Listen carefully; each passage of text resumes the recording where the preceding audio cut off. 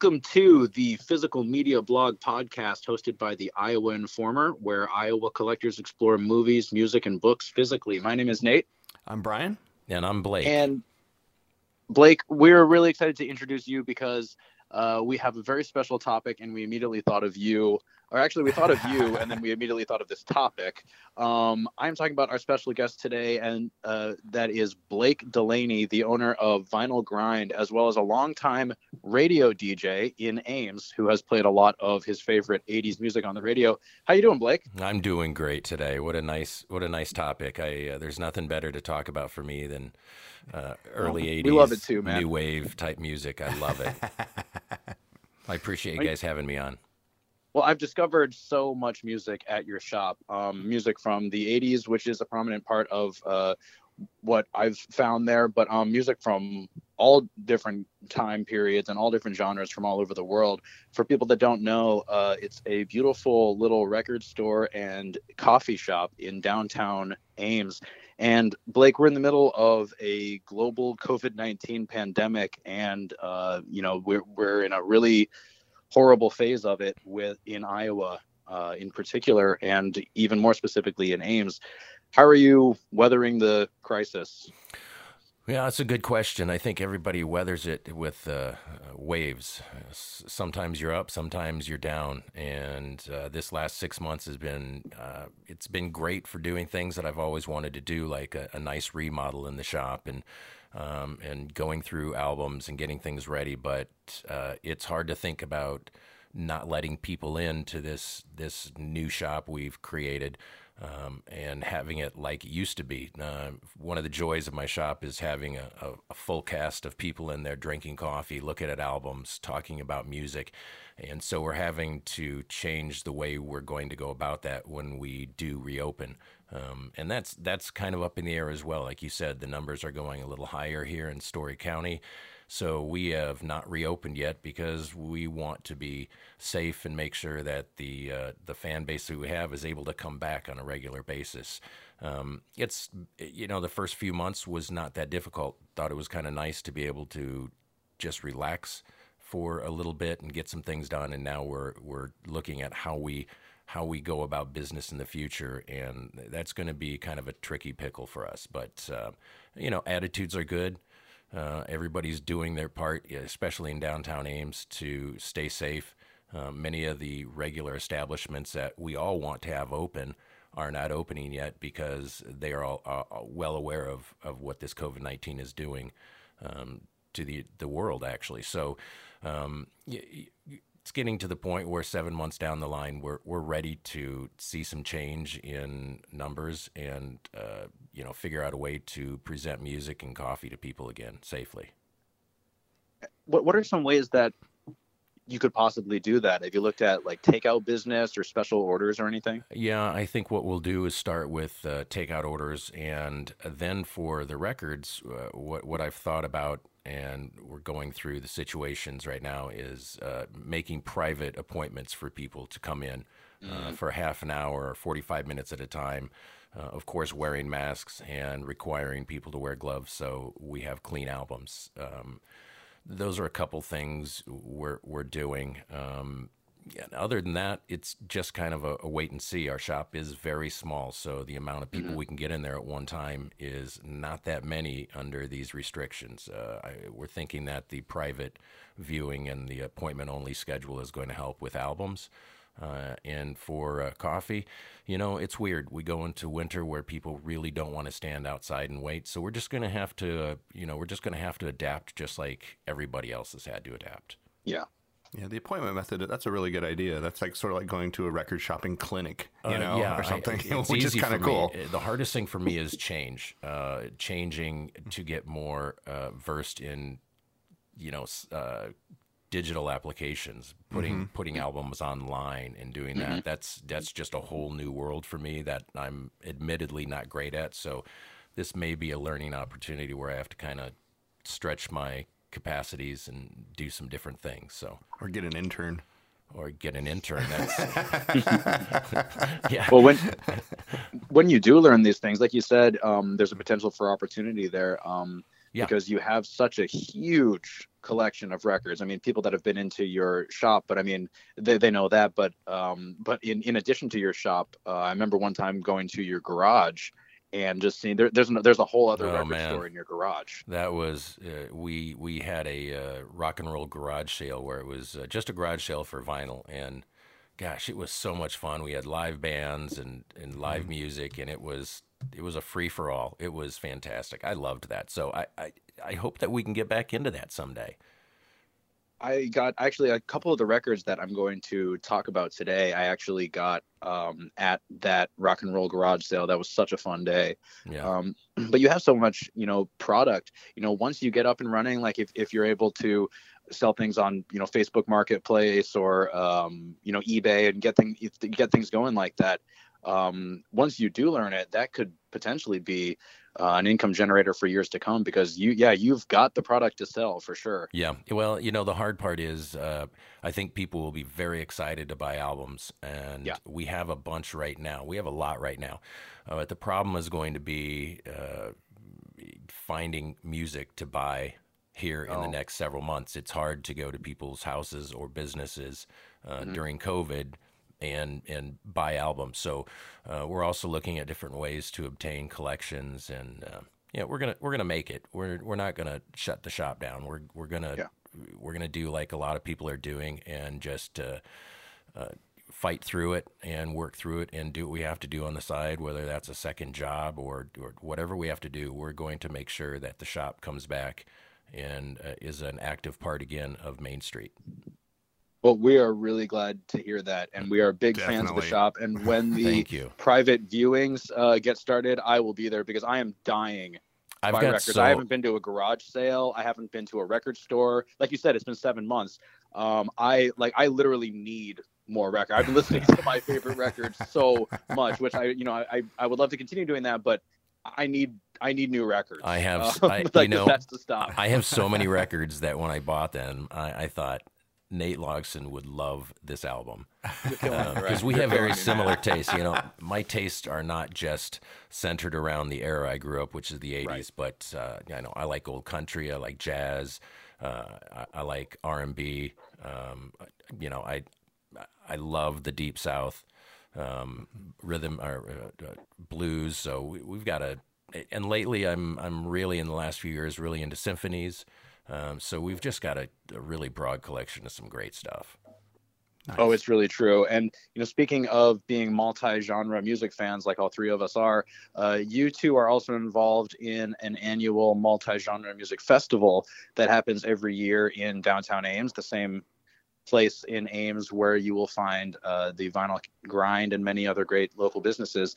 But yeah, you guys are involved in planning the Maximum Ames Music Festival, and this year it is going to be a virtual live streamed edition, and it's going to be in a music marathon format, from what I understand. Tell me a little bit more about what's going on with the fest this year.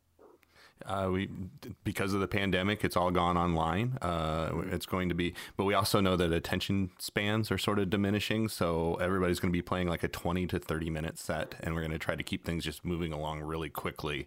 It's going to be 20 acts playing over 10 hours on October 10th, 2020. So there's a lot of numerology going on there. 10, 20, 20. 10, 10, I love 20, that. 20. We're used to holding a 4-day music festival with Max Ames. So this is a brand new go at it for us.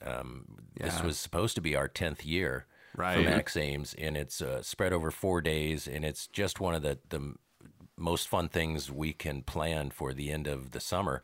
And this year, because of COVID, we're having to change up into a all electronic virtual live show for 10 hours. And it's a little terrifying because of the technology aspect. Right. You just never know when you're going to say, all right, you're on, and something happens. So we're keeping our fingers crossed, but we have some good people on the team. Yeah. Mm-hmm. Yeah, I was talking to our friend Wally Neal, he's going to be organizing the Flavor Basket tribute segment of the show, and I was mentioning how the technology aspect of it sort of scared me, and he kind of laughed, and he's been very hardcore about like staying safe during the pandemic and being isolated and stuff, and he said that he has watched tons and tons of live streams, and he said he's seen like internationally famous acts just suddenly like shit goes wrong on their live stream. So he said that he feels like people have just come to expect things to go wrong, so not that I shouldn't worry about it too much. Well, it's also good that the team that puts together Max Ames is also able to take in new players to help out with situations like planning an all online virtual concert. I mean, I don't know that we would have everything we need, and it's nice to have people in our circle of friends who jump in and say, I can do this with you. Because without the other people, we have a hard time of doing it.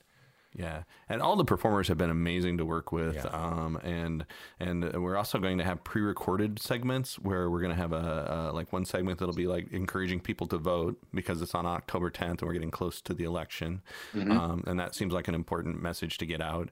Not that I can imagine anybody not voting at this point, but the more is better. Yeah, and then we're going to have pre-recorded like little commercials for local businesses, probably including Vinyl Grind, I would imagine, encouraging people. And we're going to try to collaborate with some of the local businesses and see if they want to have to-go sales or specials or things like that. And we can tell people, hey, in between acts, you should run down to Vinyl Grind and get a cup of coffee and then come back and tune in for the next act or whatever. Well, we might not be ready for coffee yet. We're still we still have a bit of work to do to finish our.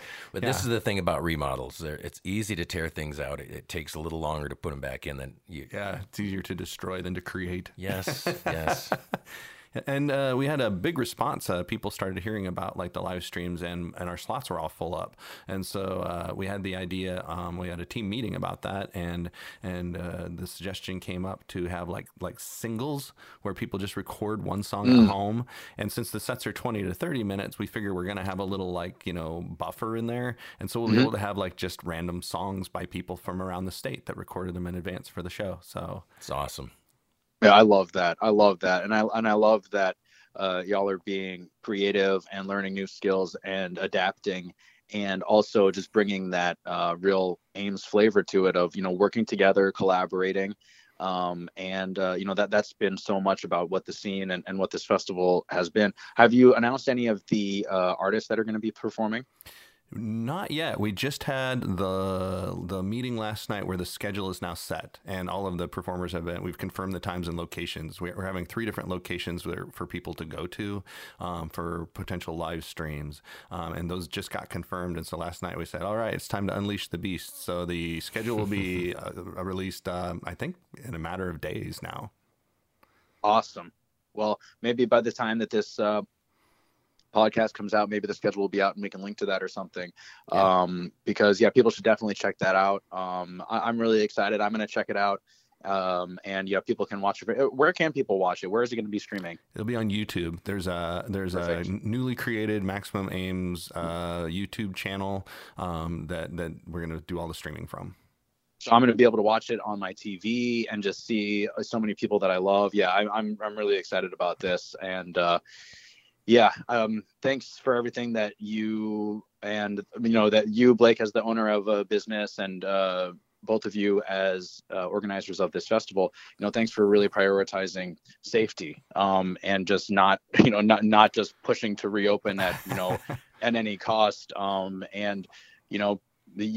the ones who are you're among the many people who are making sacrifices for the greater good, and that's the attitude that's going to get us through this. I mean, we gotta come together and just say, life is the most important thing, and we love each other enough to want each other to survive, and we can't lose anybody. And so when I see businesses making sacrifices and adapting to prioritize those values, that really says a lot, and that's something that benefits everybody. So way to go. Now, I think it's time for us to transition into this topic, because this is a big topic. It is a big topic. We could have gone a lot of different ways with this. We are going to be talking, like we said at the top, when we realized we were going to talk to Blake, we said, okay, we need to talk about some of our favorite albums made in the 1980s. Yes. And that is obviously a really fruitful, really beloved period of music that's been celebrated a lot. It seems like, especially in the last like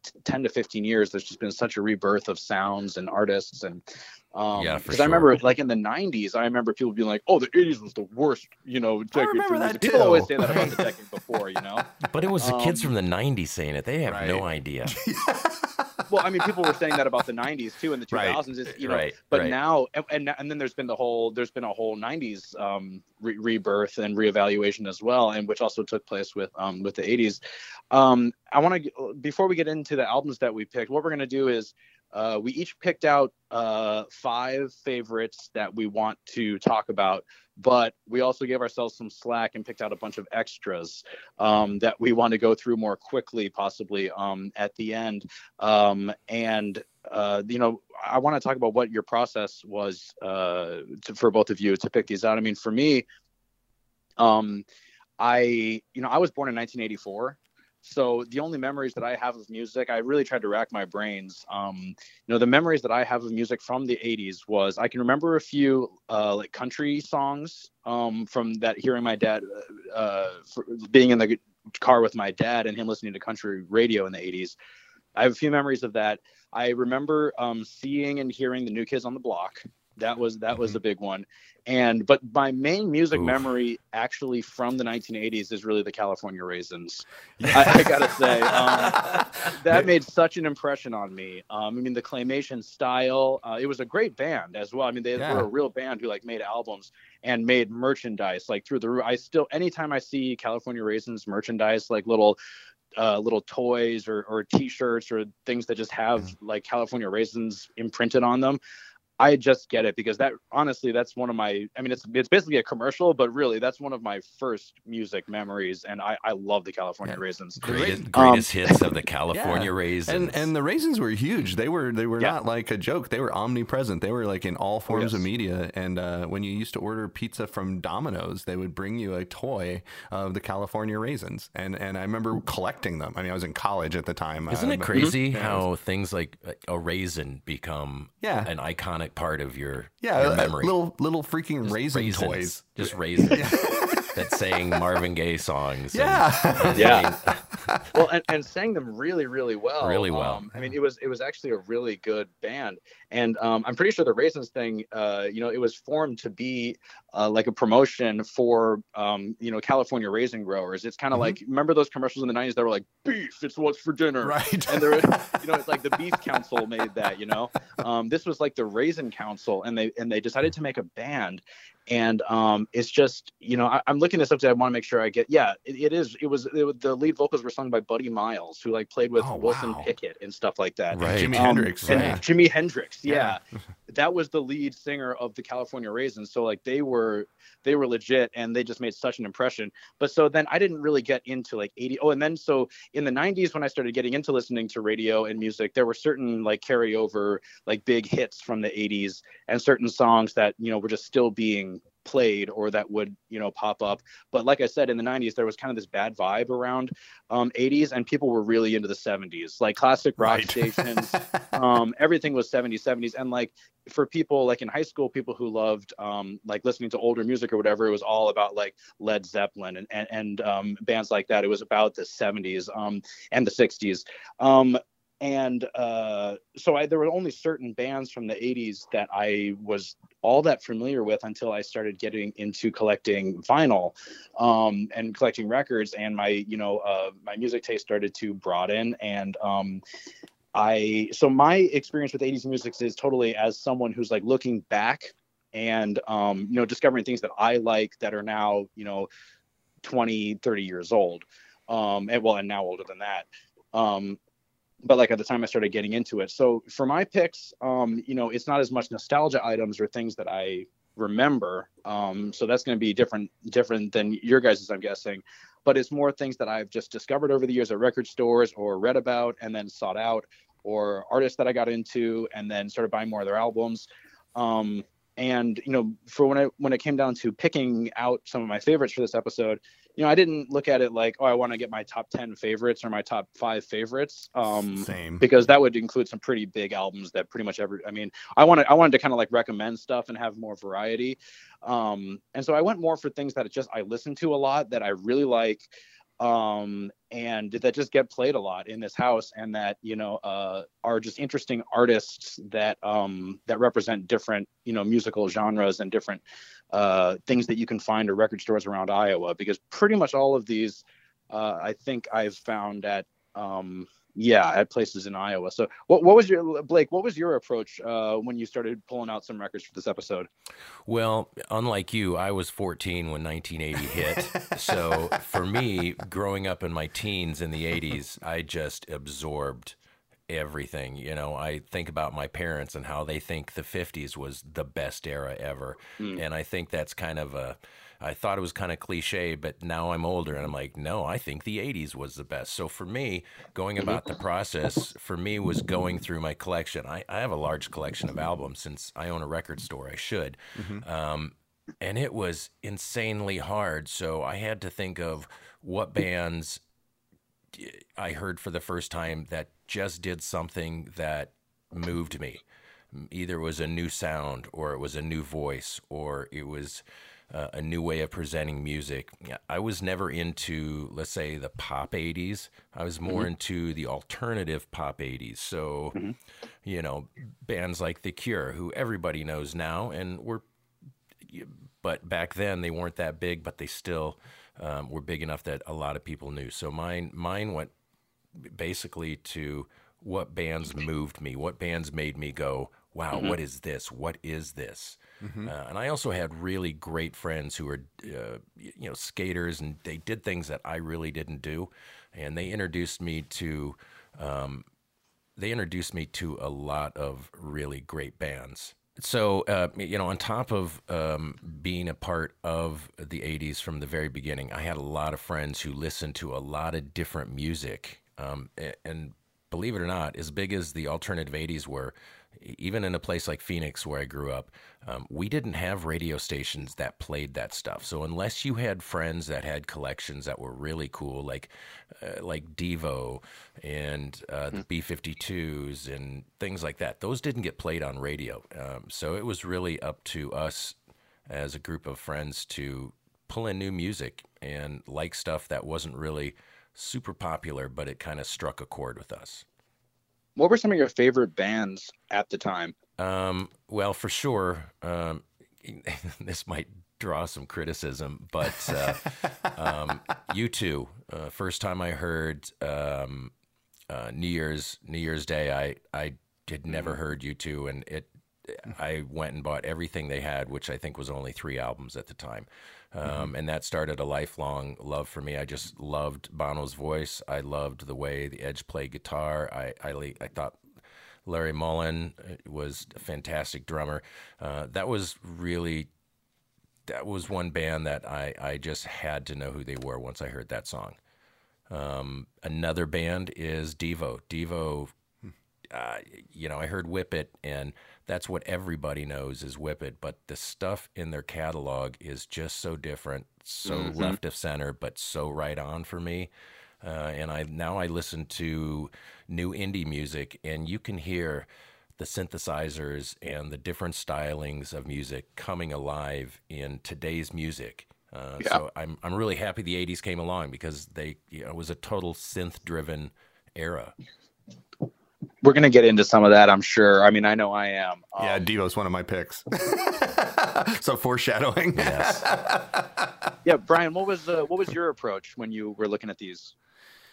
I kind of did something similar to what Blake just said, where I had a hard time narrowing stuff down. I originally had a list of 25 albums or something like that, just off the top of my head, and I thought, well, this is ridiculous. And so I tried to go a little off the beaten path and try to put albums on my list that I thought were like very important to me personally, and albums that I've listened to a bunch, that may not be so popular or whatever.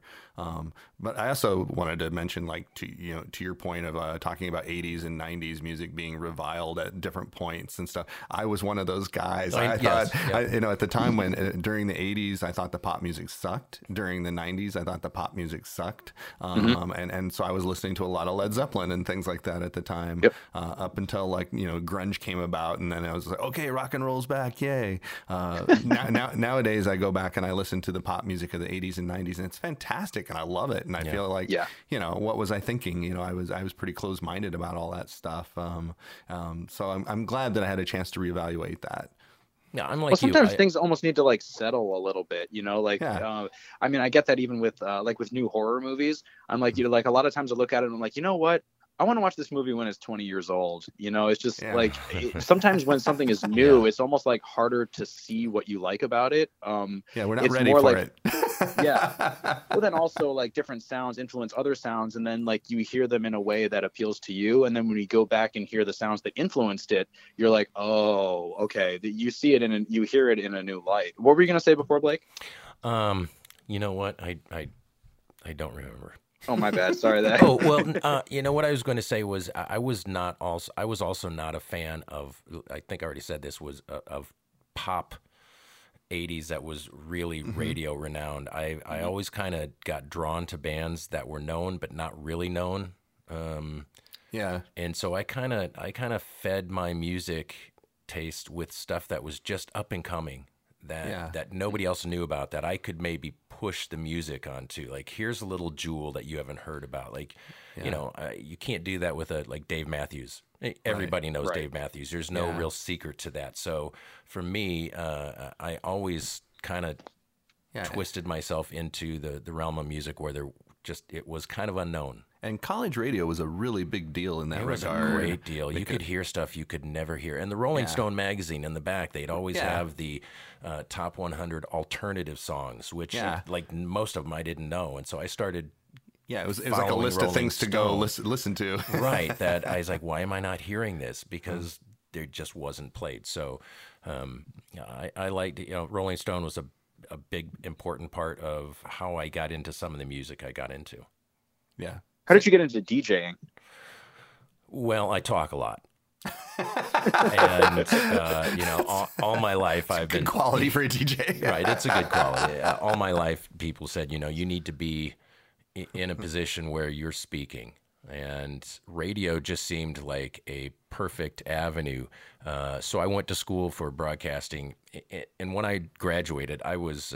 when I graduated from that school, I still looked like I was 14 years old. I was a late bloomer. So my voice had not gotten to full strength, and it wasn't the right fit for me because I hadn't grown into my voice. So I sounded like a chipmunk in puberty. So but it just seemed like a really...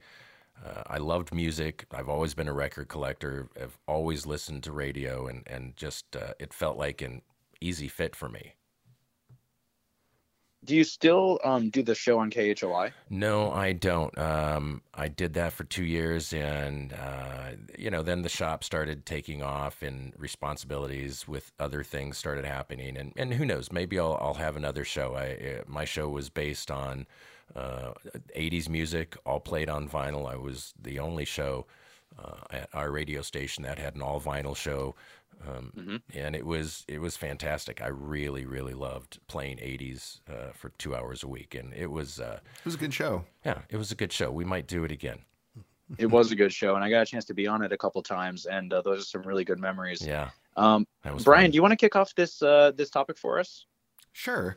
My first of the 5 albums pick is an album by the band Squeeze called East Side Story. God, it's so good. And this is the album that has the song Tempted on it that a lot of people know, and it's been used in a lot of movies and stuff. But that song is really just the tip of the iceberg for the record. And this is pure pop music. It is pure pop. But it's like, the song Tempted is an exception because it was played everywhere. But like none of the other songs were really big hits, but they're just like really, this is master craftsmen of pop music at the top of their game. These are like, you know, the people who make pop music as art, and I feel like more people should talk about Squeeze. But it's still great today. And it's still great today. It holds up. It holds up. Yeah.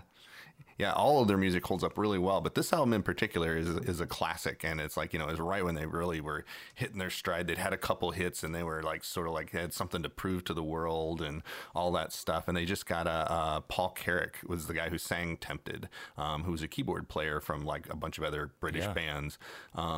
Last year, Squeeze played a reunion tour, and Rachel and I went and saw them in Omaha, and they had the main two songwriters, Difford and Tilbrook, are the two main guys that have been consistently with them the whole time. But they had a crack band of, like, you know, you could tell they'd all gone to music school and stuff like that, and they were just tight and well rehearsed and everything, but singing this joyous pop music, and that was well arranged with horns and all kinds of stuff. It's really feel good music. Yeah, it is.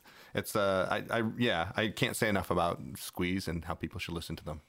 That makes me really happy, Brian. I was going through my albums, and I looked at like my collection of Squeeze, and I didn't pull one out. Yeah, good. Oh, I'm glad I got to curveball a little. What was your first pick, Blake? Well, my first pick was Devo, album called Freedom of Choice. Oh, that's my second pick. Really? When I heard this album, believe it or not, I was at a church dance, and this church dance was the place where I heard probably 5 bands that I'd never heard that I still listen to today, and Devo was one of them. The whole album is so crisp and oddly pop, but not pop at all. Yeah, it's still ahead of its time. It's still ahead of its time. You know, the boys from Devo were all engineers, electrical engineers, and they didn't want to be inside the box of an engineer and just do basic engineer stuff. So they started creating music with instruments they created, and they started messing with the sounds of synthesizers and changing those things because of the way they knew how to work electronics and their background from MIT. And, you know, a bunch of brilliant guys who decided, we're not going to do what we trained ourselves to do. We're going to break the mold and do music with what we knew. And I'm a huge fan to this day. They still have a cult following. I see them every single day on my Instagram feed. They're just a band that I can't explain what it's like. Rocky Horror, just waves of new fans every year. So Devo, Freedom of Choice was my first album. Yeah, the album has 12 songs on it, and only 2 of them are over 3 minutes long. Right. I love that. I love that. Yeah, I mean, it's kind of like it's techno-pop music before there really was techno-pop music, but they already had mastered the idea of keeping it punk rock and keeping songs under 3 minutes. It was very punk rock. Yeah. When you think about it, it's very Ramone-ish. Yeah, their early albums, hardcore Devo stuff, is very punk rock. So it's weird that they got into synthesizers at all. I have that album. I just picked it up about 6 months ago. Yeah. They have Hardcore 1 and Hardcore 2. Yeah. And I'm lucky enough to have both those. But Freedom of Choice and Gates of Steel on that album were my, the freedom of choice as a young teenager. The song is basically saying, hey, freedom of choice, it's yours. Even if you don't make a choice, you still have a free choice to not make a choice. Yeah. I love Devo. I love Devo so much that I named my Yorkie Devo. That's a true story. Yeah. I was talking about Devo with a friend of mine recently, and I told him that in the course of my own personal musical development, I'm not making any broad claims beyond that. Devo are now up there with Led Zeppelin for me in terms of a band, because they've done so much stuff the way that Zeppelin did it, only they just did it with synthesizers and other weird things. But I hold them in the same regard anymore, because I mean, in terms of like song for song and album for album and stuff, even like their last album that they had a reunion in the 2000s. They had an album called Something for Everybody, and it kicked ass, and it was very relevant, and it was, and they hadn't lost any of their chops at all. They also have such an amazing sense of humor and also just visual presentation. Yeah, they're visual. They are such an incredibly iconic band. The looks of their videos and their costumes and the way that they move and perform has been emulated by so many other artists. Well, the way they moved in concert was always odd. You're right about that. And when they first came out with those, the strange diamond-shaped tiered hats that they wore, the red ones, people were like, what in the hell is happening here? But I figured it was okay because my mom actually likes Devo. She likes the song Whip It. Yeah. So I felt like this is a band I can really get into and play loud, and Yeah. Yeah, there's I recently rewatched, I think it was Revenge of the Nerds. I'm pretty sure that in Revenge of the Nerds at the end, like the bunch of the guys and a bunch of the nerds, like they put together a band, and I'm pretty sure they like play a Devo song. It's been I guess a little while now since I watched it, but there's just something about that, like that sounds right to me. Yeah, they were just like they're just so much like in the culture. Devo is just they're just one of those bands.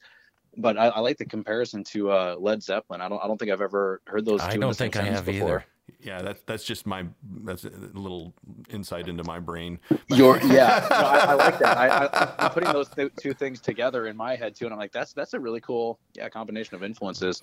For my first pick, I am going with an album called Season of Glass by Yoko Ono. Oh, nice! Oh, wow, that's a this album came out in 1981. You guys know what I'm talking about. Yeah. This is such a beautiful album. It really is. John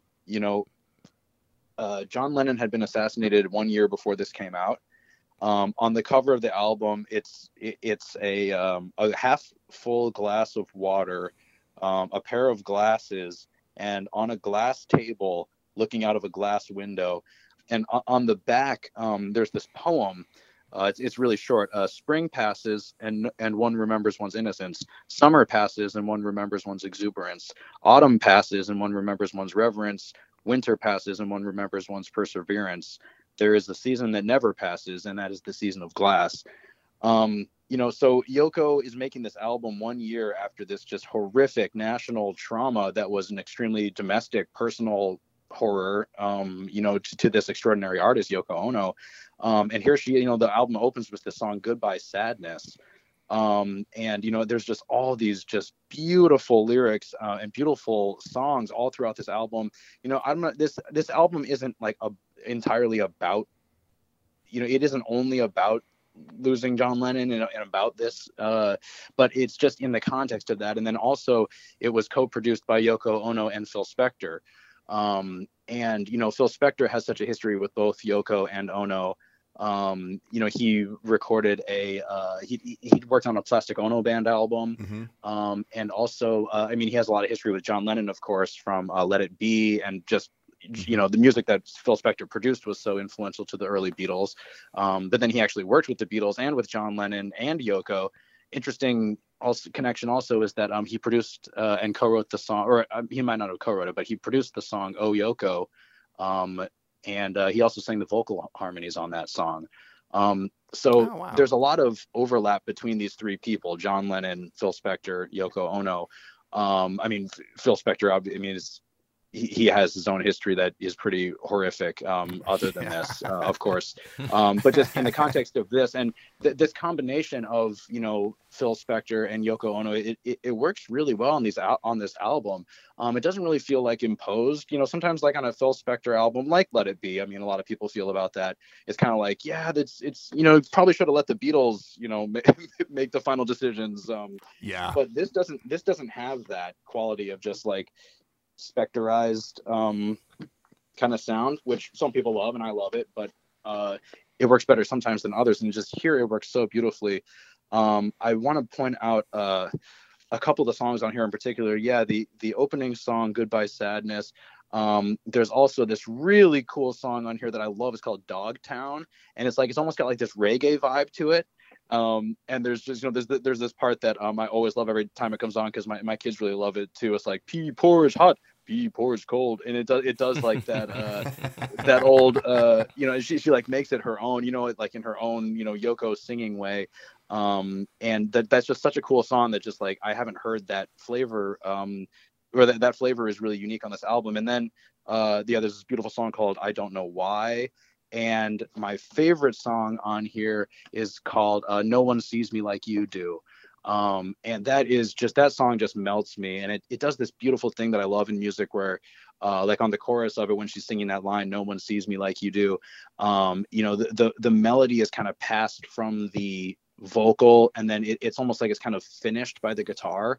I love that kind of songwriting. I love that kind of like passing melodies from instrument to instrument and having this weave going on between the instruments and the vocals. Yoko Ono is just such a special songwriter and singer and just personality. And it really disturbs me or just upsets me whenever there's any kind of shade thrown at Yoko Ono. It happens to this day, which is it's just such an ingrained thing. People, like when people are talking about the Beatles or John Lennon, some will just make sideways comments about Yoko Ono. I've heard that on podcasts. I've heard that in various places. That really is not fair. Well, Yoko Ono is a musical genius. She was blamed. She was blamed for breaking the Beatles up, and I just thought, what an immense overjudgment of one person. Yeah, it's not true. Yeah, and that's not true. And she made the Beatles more interesting. Yes. Yeah, she made John Lennon a hell of a lot more interesting. Oh my God! Well, I mean, that's if you love John Lennon, you love Yoko Ono. Right, you have to. Yeah, that's. I mean, if you listen on a song like one of the most chilling John songs to me, and one of the most beautiful is the song "Mother." And at the end of the song, it really transcends singing, and it becomes just this human, profoundly deep, longing, yearning, wailing sound. That's the influence of Yoko Ono. Yeah. I mean, and he basically, his entire solo career is just about her.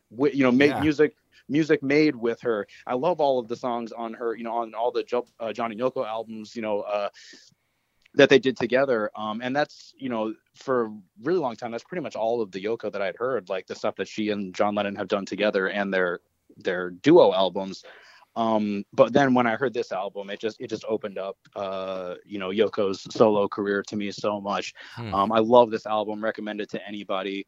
This is, if you love Yoko's, vocal experimentation side, I think that this has elements of that. But it also is pretty song oriented and, pretty concise, I would say, compared to, some other stuff that she's done. This is just a beautiful album, and people should check it out. Yoko Ono, Seasons of Glass. A side note on that album, Seasons of Glass.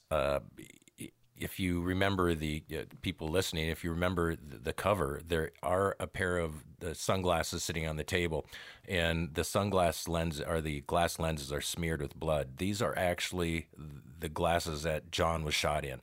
Yeah, they've never been cleaned off, and that is a really heavy message that she has put. She took some flack for that too. I think it was beautiful. It was beautiful. It was a beautiful picture. It was a reminder of just how fragile.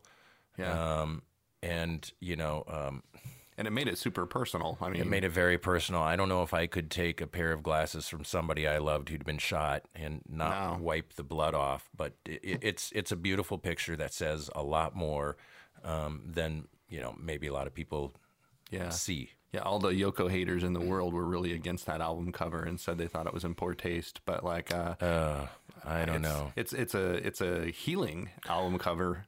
Well, they were both about peace and love, and this just shows, with all their strength to promote peace and love, this very difficult catastrophe happened, the killing of John Lennon, and those are his glasses. And I think that picture is the true statement of peace and love. Yeah. That's just my opinion on it. I thought it was a beautiful cover.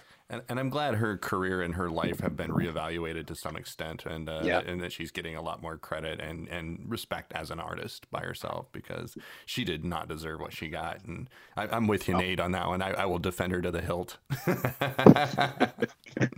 Bring it on, haters.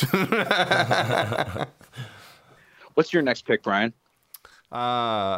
My next pick was Devo Freedom of Choice. I feel like I'm one ahead, so why don't we skip me this turn, and why don't you go next, Blake? Okay. My second album is also in the deep alternative groove. It's the freshman release of the B-52s.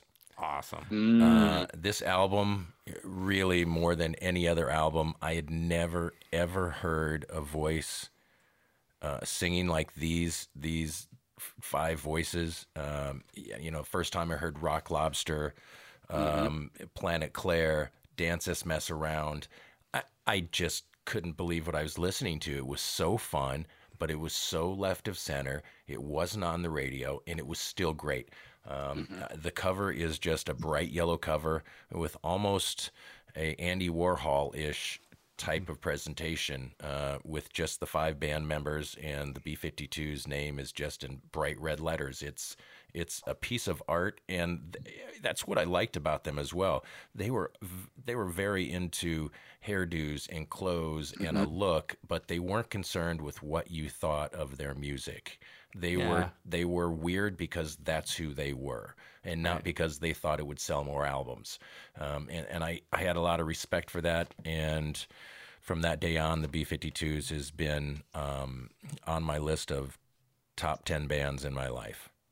Yeah, B-52s are awesome. I remember seeing Rock Lobster on a Saturday Night Live episode when I was a kid, and I was laughing because I was just like, this is the silliest thing ever, but I liked it. And then later on in life, when I came back to that and I realized what I had seen and and how great it was, and B-52s is one of my wife Rachel's favorite bands of all time too. We got to see them on their reunion tour last year, and she bought their shirt. And it was a yellow shirt with the album cover on it. It's so good. And we had our new dog that was a puppy, and he chewed the shirt up. She only got to wear the shirt once, and she was so pissed and so sad. It's still lucky that the dog is here. I would have had a difficult time. It's funny you're talking about seeing bands. Most of my I would say all of my very favorite '80s bands, with the exception of maybe 5. I never got to see in concert. So I only enjoyed them through vinyl. Devo, the B-52s, never got to see them live. I think that also there's a point where the B-52s turned into a real pop band. Yeah, they did. And that's fair. At that point, that's the point where everybody knows about them, and I lose that kind of magic about it. So the first 5 albums can't be beat for me. After that, it's kind of this is run of the mill. Yeah, Love Shack's a great song, but it's not the same as Planet Claire. No, it is absolutely not. One of my favorite songs is off their second album called Private Idaho. My own private, or your own private Idaho. Yeah, it's what's the name of the album? Gosh, I'm having a little brain fart here. Planet. Oh my gosh, this is embarrassing. My favorite band, but anyways, their second album included a song called Quiche Lorraine, and it's a song about his little, teacup poodle, and it's Wild Planet. That's the name of the album, Wild Planet. Their second album, and they just they just made funny songs. They made a whole song about this little dog Quiche that he dyed his hair and had a clothing on this dog, and the dog finds another dog and runs away with it, and then all of a sudden he's like, don't you try and come back here. But I love the B-52s. They had comedy, they had a sense of humor, they had a sense of just fun in their music. There was nothing ever dripping and just ugh. And they were weird. And I liked weird. I still like weird. There was this really cool I associate this with the 80s. There's probably been this at other times as well, but in the 80s there were these bands like the B-52s where it's somewhere, it's like they're playing pop music, but it's like somewhere between like art rock, performance art, comedy, punk, new wave, and just kind of just their own individual personalities, and like charting out this area for themselves, like as a performance band, as like a visual phenomenon, again like Devo, where it's kind of like playing off of punk, but it's not like all just guitars and drums either. I had only ever heard, or I mean my exposure B-52s growing up in the 90s was, like you said, Love Shack. That was the B-52s to me. So when a few years later, when I heard some of their earlier albums, I was really blown away. It's a different sound. Like, it's one of those things where it's like, my exposure was when you got the stuff that turned you off. I had to go back and find out about like where this band actually really was coming from, and then I was really impressed. Well, they came from Athens, Georgia, along with bands like REM. So Athens had a big music scene happening in the 80s that is still big to this day. The B-52s just turned me around. They changed a lot of what I thought about music, and their easy hook lines. And when they started playing, there was a lot of songs that sounded kind of 60s when they'd play that organ. Right. There's lots of surf rock stuff in there. There's a lot of surf rock involved. So it's not just a band trying to get exposure by looking weird. They were actually really, really good. Yeah, I discovered the B-52s in John Waters films right about the same time, and so I have this weird connection between John Waters and Fred Schneider. Fred Schneider, the lead singer. Yeah. What a voice! What a strange voice. Yeah, he seems like they could be brothers or something to me. Well, for my next one, I went with a really, really awesome artist and a really awesome album. I think that you guys are probably fans of as well. I'm talking about Big Science by Laurie Anderson. Oh, yes. Yeah. Man, this is such a fascinating, just indefinable, funny album. Really, I mean, this album is really, really funny too. Which I want to get into. Big Science, Laurie Anderson. This was, I think this is like her studio album debut, although she had been an artist for a while before this album came out. It's really, it's kind of like new music. Because this doesn't really fit into pop categories, but she actually did have like some she actually had a hit song from this album, if I understand correctly. Maybe it was a bigger hit in England, if I'm understanding correctly. But this song, "Oh Superman," which is just such a mind-boggling song and an incredible music video too. But yeah, it's just really unusual music, and she has a really interesting vocal style where it's kind of mixing together speaking and singing. It's very music. Even when she speaks, it's pretty musical. But it's not always exactly what you would think of as singing. Other times there's beautiful singing on it as well. And it's also like really just conversational. A lot of these songs, there's like a dialogue going on, or she's describing a dialogue, and there's just so many funny and just unbelievable idea, or just brilliant ideas for songs. Like the opening song on here, "From the Air," it's like a captain of an airplane speaking over the intercom, and it's like it sounds like he's kind of losing his mind. He's like becoming menacing towards the people that are on this plane. Like, this is your captain, we're going down, we're all going down together. But it starts out with things that are like like it's as if he's like going through the rigmarole that they go through on a plane. Like, "Put your hand on your knees." Captain says, "Put your head in your hands." The captain says, "Put your hands on your head. Put your hands on your hips." Like, he starts laughing. Like, he starts losing his mind at that point. Like, it's not going to help you. Yeah. We're just going to make you do all this stuff at 30,000 feet before we crash. And it's just, and there's these just like kind of somewhat like skronky sounding at first, but then really beautiful eventually alto sax parts. And it's like, it almost like sounds like at times like it's hitting these somewhat dissonant notes, but then once your ear is accustomed to it, it has a really cool, almost like funky kind of sound, or almost like a Talking Heads kind of sound or something like that. And it's like they just keep building up and building up. There's this guy playing alto sax on it, Bill Obrecht. All of the saxophone playing on this album, I really associate this album with sax. I think it's only on 3 of the tracks, but just the way that these saxophone compositions are written is just so super distinctive, makes this album really, really stand out.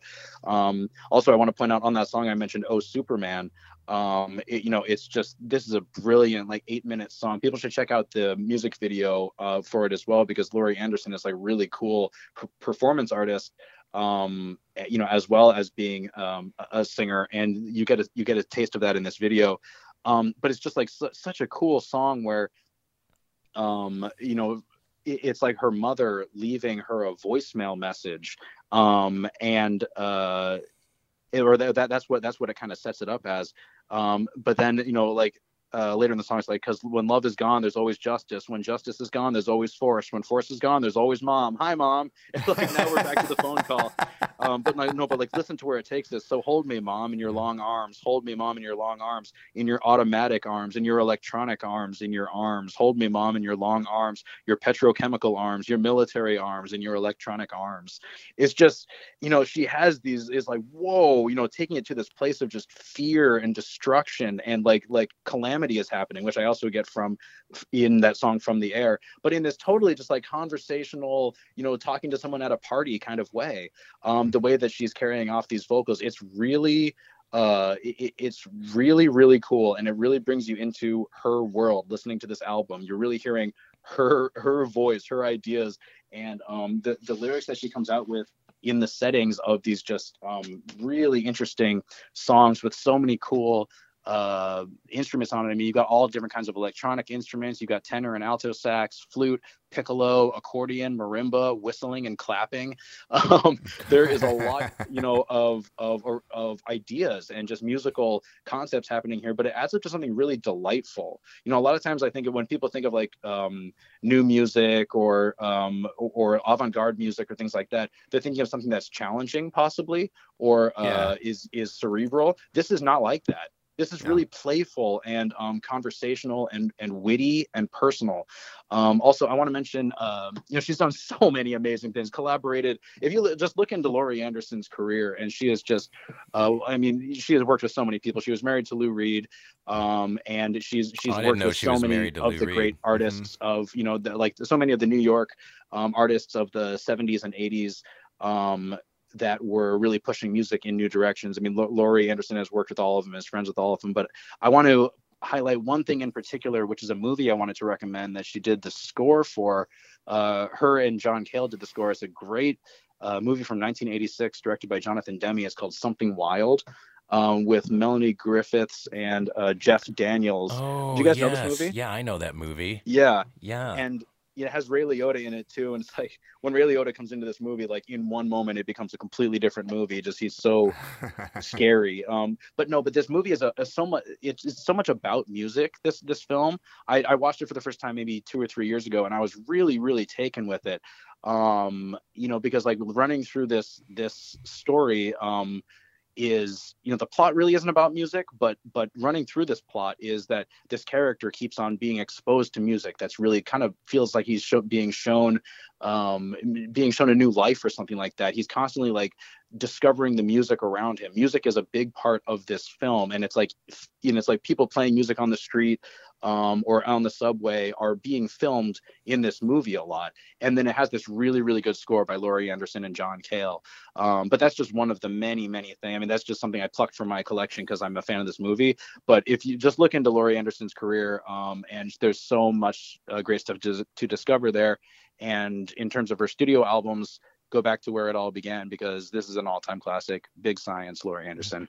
Yeah, I would like to just chime in and say that Big Science is a serious classic, and everyone should listen to that at least once in their lives and know about it, because it's different than other albums. And it has a special spot for me too, because when I first met Rachel and we started dating, she had that answering machine thing on her answering machine, and I just thought she was the coolest chick. It is awesome. Well, isn't it glad? Aren't you glad you still think she's the coolest chick? Yeah, that was serious selling point. So I was like, whoa, this chick has a cool answering machine. And then she turned me on to Laurie Anderson. Nice. I didn't really know much about her, so. Yeah, I was actually introduced to Laurie Anderson by Paul Hertz, who is a musician in Ames that we're all friends with, and he was a DJ, or maybe still is, on KHOI as well. Yes, he's still doing it. Yeah, he's a stalwart and a really active, really influential local music person.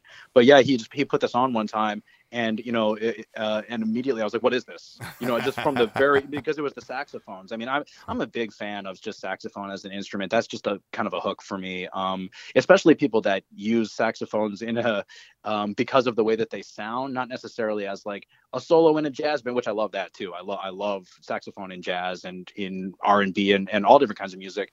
But when someone is like, takes the saxophone and uses it for its unique, timbre qualities, and just there's so much variety that can come from the sound of a saxophone. And on this album, as soon as I heard the sax is on the first song of Big Science, I was just so intrigued. And then when hearing these vocals, it's just like I feel like if I miss a single word, I'm going to miss everything. It's the way that she's dropping these words and just putting them out there in this conversational voice.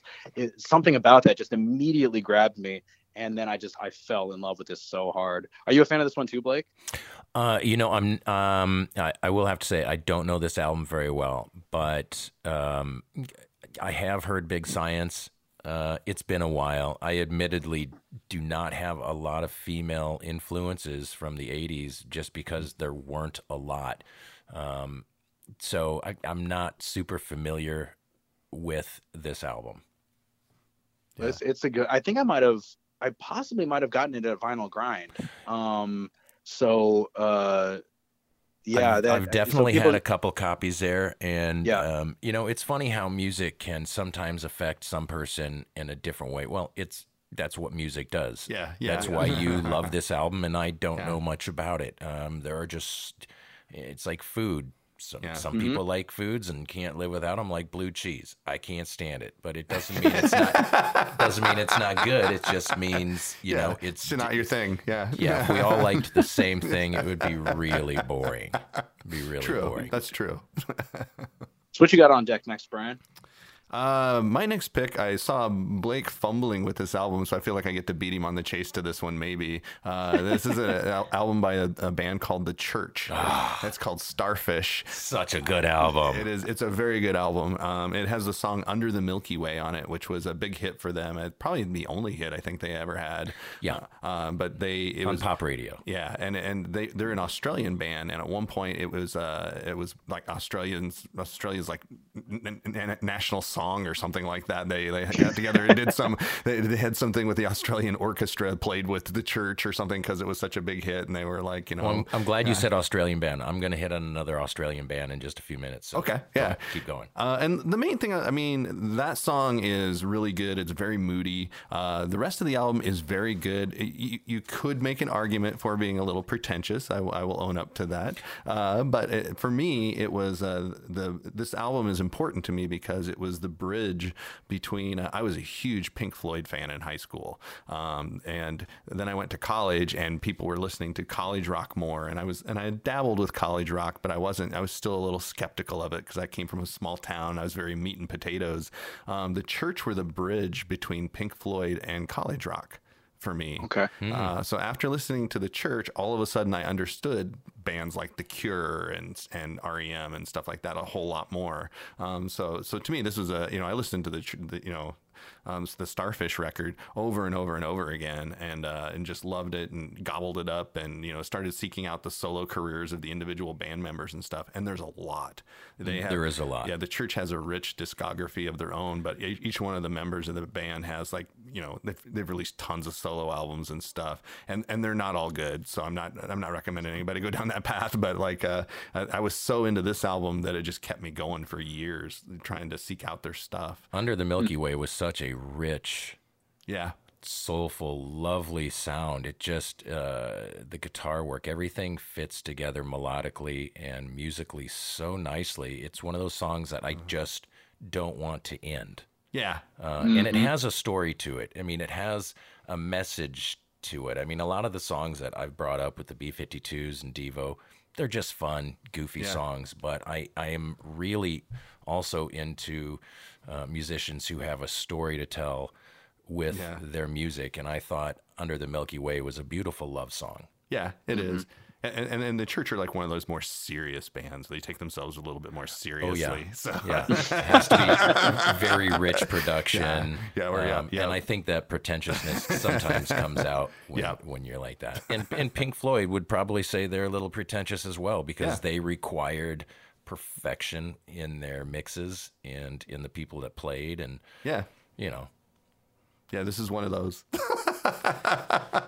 Yeah, that Perfection is kind of like, I associate like perfection with 80s albums too, like like on a production side. Like there's so many of the big 80s albums that are just like, there's just such like a shimmering like crystalline just quality to so much of the music, just on the way that it's produced, like playing very precise playing and stuff.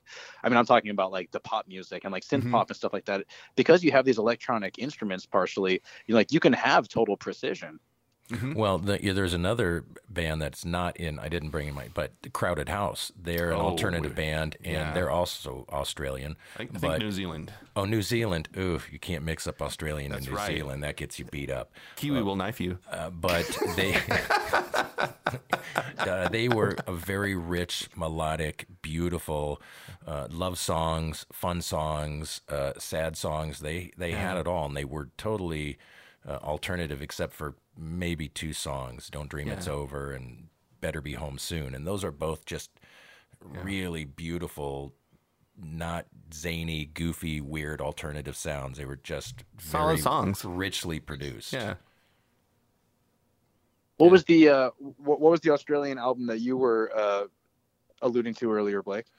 It's going to be, I'll just make it my next choice. It's In Excess, Shaboo Shabba. Ooh, good one. The first time I heard Michael Hutchence, Don't Change, or The One Thing, his voice was just so sexy to me. And then I saw pictures of him, and his voice is just as equally as sexy as his looks. And he just had this, like the whole band had this really natural vibe about being alternative. And I just love In Excess. I love everything they've done. Their first 3 albums, The Swing, Johnson's Airplane, and Shaboo Shabba were just so great. Listen Like Thieves. Listen Like Thieves. That's out later in the late 80s. Yeah. But Shaboo Shabba, that is an album I still listen to today on a regular basis. Yeah, I just in the last couple of years I've rediscovered In Excess. I'd listened to them over the years and stuff, but it finally all kind of coalesced for me how good they were. And part of that was watching. There's a documentary about Michael Hutchence on Amazon, and it was really well done, and it really made the case for him being like somebody who was a really great rock and roll singer, and somebody who was like he's kind of a pretty boy, because he's a good looking guy. He was a pretty boy, but he was a great frontman. But he was a great frontman. He was very thoughtful, and he was working really hard to be taken seriously. He didn't want to be just like a pretty boy. Unfortunately, I think that's the role he played. He was a great singer, but he always got labeled as the pretty boy. Yeah. But there were three other members of that band that were very pretty as well. I mean, but they didn't get the criticism that. No, and he had a very tragic ending too. So it's like, people should check out that documentary and check out Michael Hutchence's history. They were really poised to be one of the big bands, and then tragedy struck and kind of took them out. But they have a rich musical history that they left behind. When you think about Australian bands, most people, I don't even know one. But then you start mentioning 3, 4, 5 bands, and people don't realize that they were Australian. They sounded very English in the way they presented their music, very hook oriented, great pop hooks that drew you in, but not too much repetition.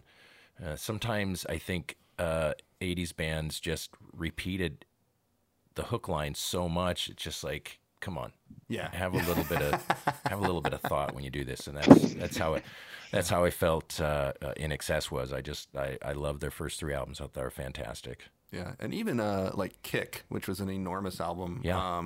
And that's an 80s album, right? Yeah. That was in the 80s. That if you read the track listing of that, it is basically like listing off like the top 10 hits of that year, because every song on it was like a hit. Almost every song anyway. I mean, Devil Inside. Yeah. That was such a great song. I heard that, and I was just like, are you kidding me? This is a new album from In Excess. It's going to be good. Yeah. Well, for my next one, I'm going with a really, really big album that was a huge hit. And I think this artist has just, really been someone who's, yeah, obviously this was the debut album from this band, and it was really successful. And I think that they're even more widely respected today in a way, or they've always been a really critically acclaimed band. But I am talking about Sade, Diamond Life. Nice. Man, yeah, this is one of those albums you can literally listen to thousands of times. I put this on every night after dinner. It's just like part of our day. This is just wow. Is there Sade, is there a sexier voice? she has one of the great voices, because I love those people that just really stake out their own place in terms of what their sound is and what their voice sounds like. And Sade is one of those bands where it's like the genre of music is Sade. They really Right. made their own, and her voice is so instantly recognizable as Sade, and in the context of this music. I mean, they really brought together, when you listen to it, you can hear definitely some jazz, soul, Definitely. pop. I think a lot of times it's kind of classified as R&B, Mhm. but it really, it's not, it's not necessarily it's not like, well, it is classic R&B at this point because it's been, classified so much, but it's just its own sound within that genre. And such elite playing on this album. I mean, I want to highlight the bassist, Paul S. Denman.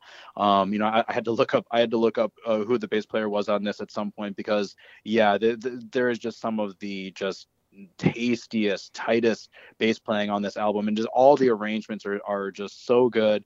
The songs are so well written and so memorable. It opens with Smooth Operator, I which love is that one of her. song. Oh man, Well, that's Diamond just one Life of those is songs. There's no wrong. There's no wrong situation for that song to play in. no, no. And then the next song on it is another huge hit, Your Love Is King. There's great songs, Frankie's First Affair, Sally, Why Can't We Live Together. These are all just really, Cherry Pie. There was a bunch of hits on here. Was Swedish Taboo on that one, or is that a different one? That's not on this one, but that's a Okay. great song too. But Diamond Life, the lead song, including sax and a really sexy bass line. The whole album is beautiful. But I think what's really awesome about that album also is she reveals a lot of her own personal feelings about life and struggles with love, and really oriented with truthfulness on that album. Yeah, and relationships, Yep.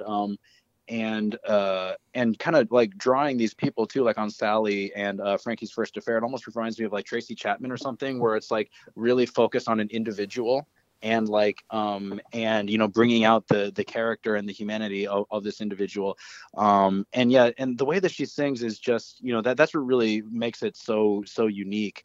She's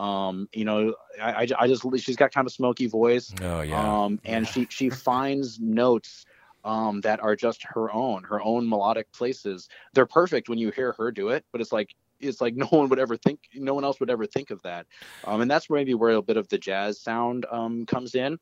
It's kind of between her voice and the instrumentation, because it's not like soloing really. Maybe there's a little bit like that, but it's not that kind of band where it sounds like improvisation, but it's just in the sound of the chords and in the sound of her voice. It's just a terrific album, fantastic band, huge hit. And this is just an album that just gets better and better. It's been every 10 years or so, it seems like it's being more and more highly rated on albums of the 80s and stuff, and it's really deserved. And you can listen to this artist's entire discography and it's all great.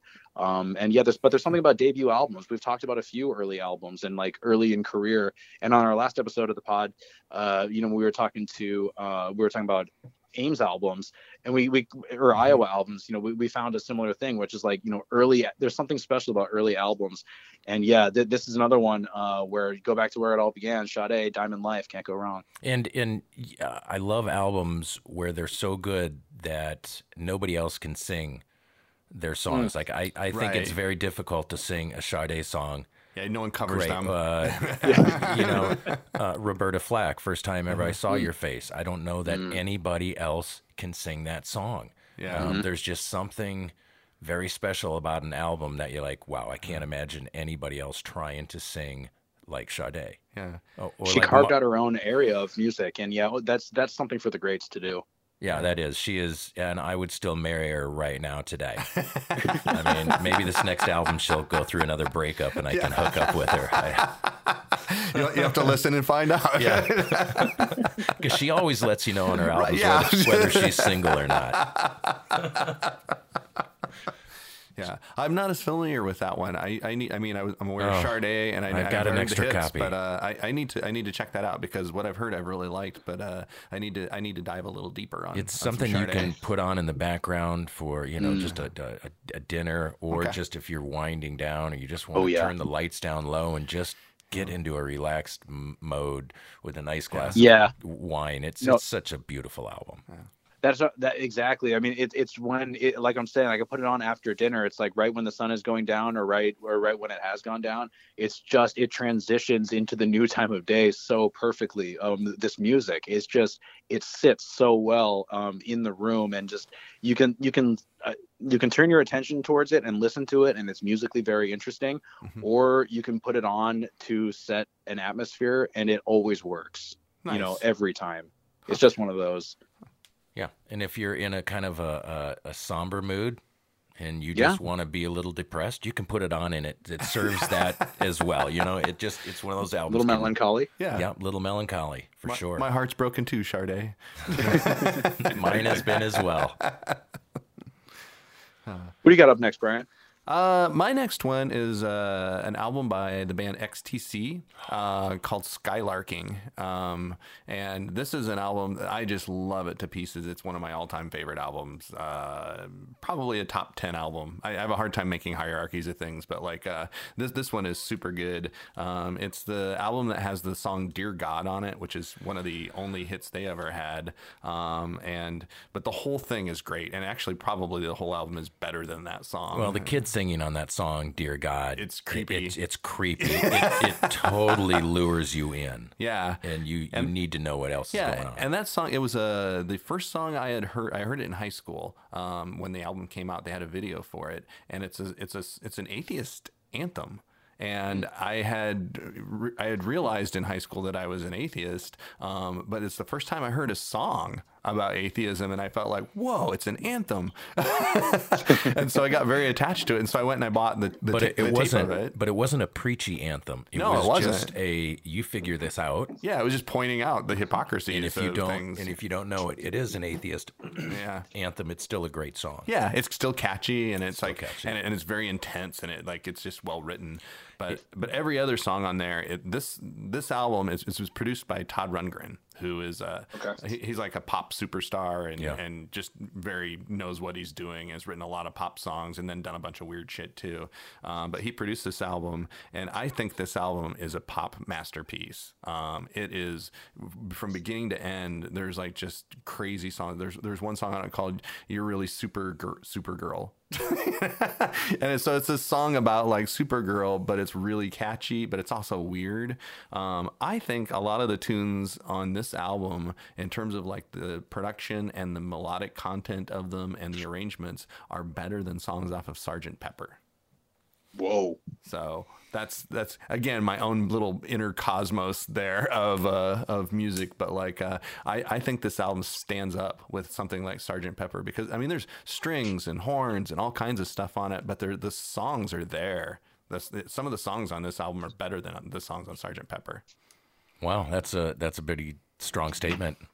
I stand by it. I think that. Well, I mean, Todd Rundgren is one of those producers where it's like, where he brings a lot of different, he brings a lot of different instruments and methods to bear. Mm-hmm. I mean, comparing it to like the Beatles and George Martin, it's not that like they're making the same type of music, right? But yeah, they do whatever it takes to get a specific sound, and if it means getting a lot of instruments, then they'll do it. Yeah. Well, willing to take chances is something that a lot of artists don't want to do. A lot of artists just want to kind of stay in the zone that kept them, that keeps them where they are in popularity. And then you've got bands like the Beatles who did kind of go off the left to center and start using different instruments, and Ecstasy using horns. And I think a lot of bands can hear that and say, it might not fit the way we do things, but I'm really happy when bands decide to kind of go outside their comfort zone and include new elements in their music. And, you never know what that's going to create.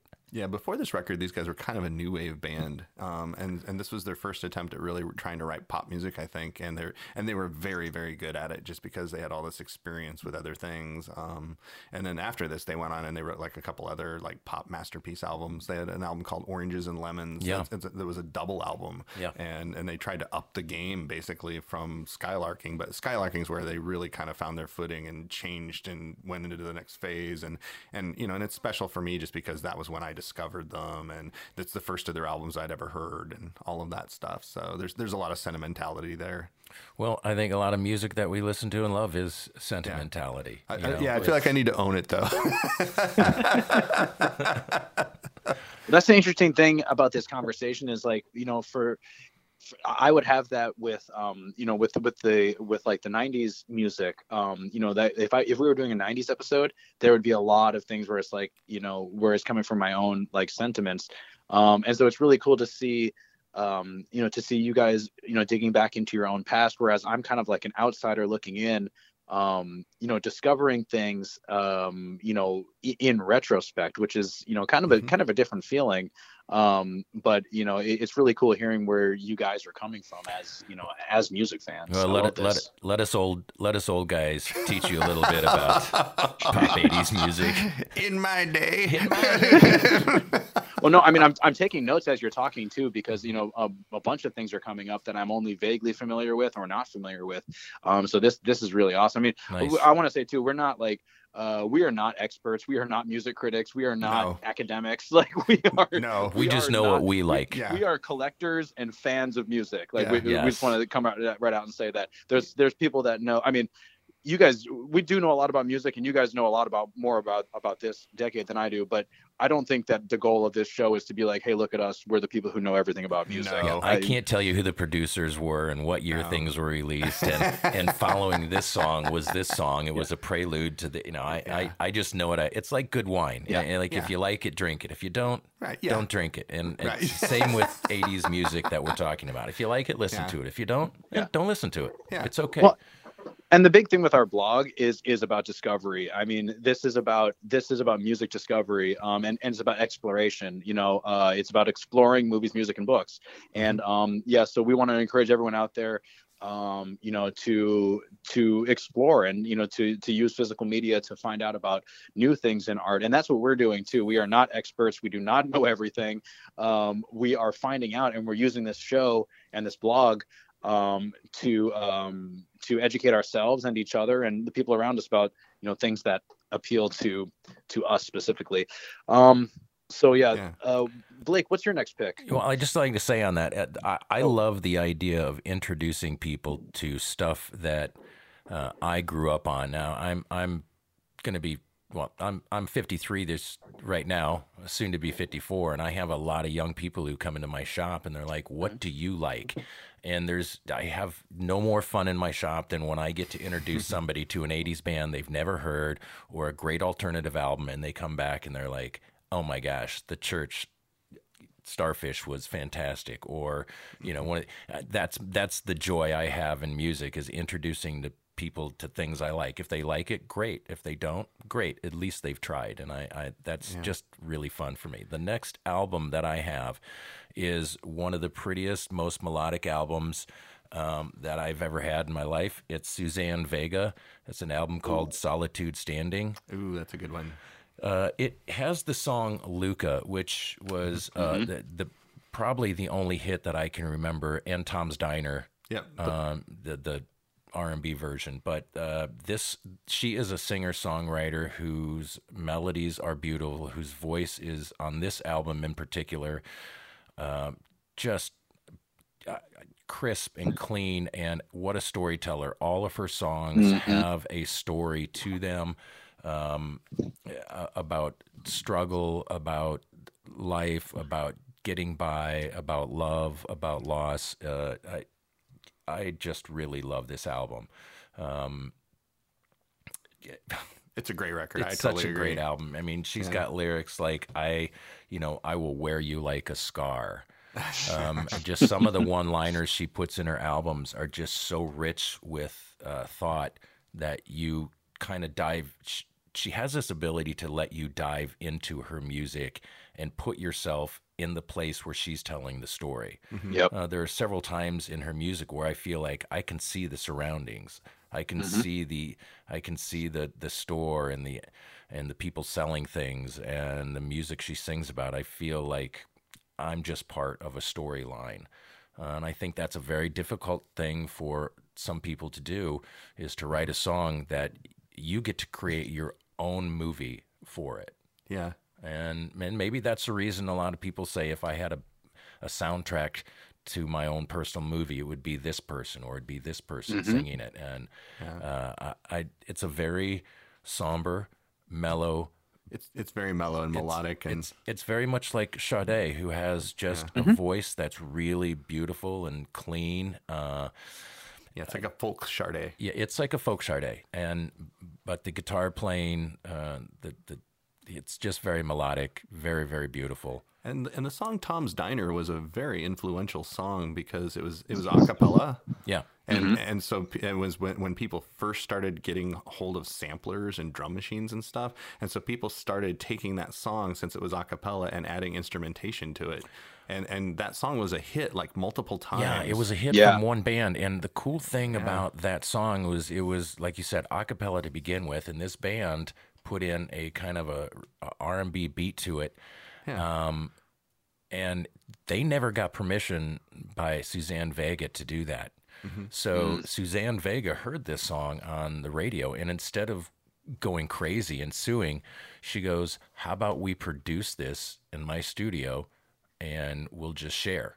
Yeah. And she didn't take him to court. She just thought, wow, this is a super cool way for my music. This is maybe what it should have been to begin with. So I really like the idea that she didn't get upset about it. She just saw it as, wow, that's a really cool way to twist this song. And at one point, there was an album of nothing but different versions of Tom's Diner where What? people had done that. What? And and it's an early example of remixes. Like, I mean, because this was not something that was common back then. Right. But people took that song and stretched it in different ways and did all didn't know kinds of that. things to it. And there was an album of just like, I don't know how many mixes of Tom's Diner, but just the same song over and over, but put through all this different processing and with different beats and all kinds of crazy shit.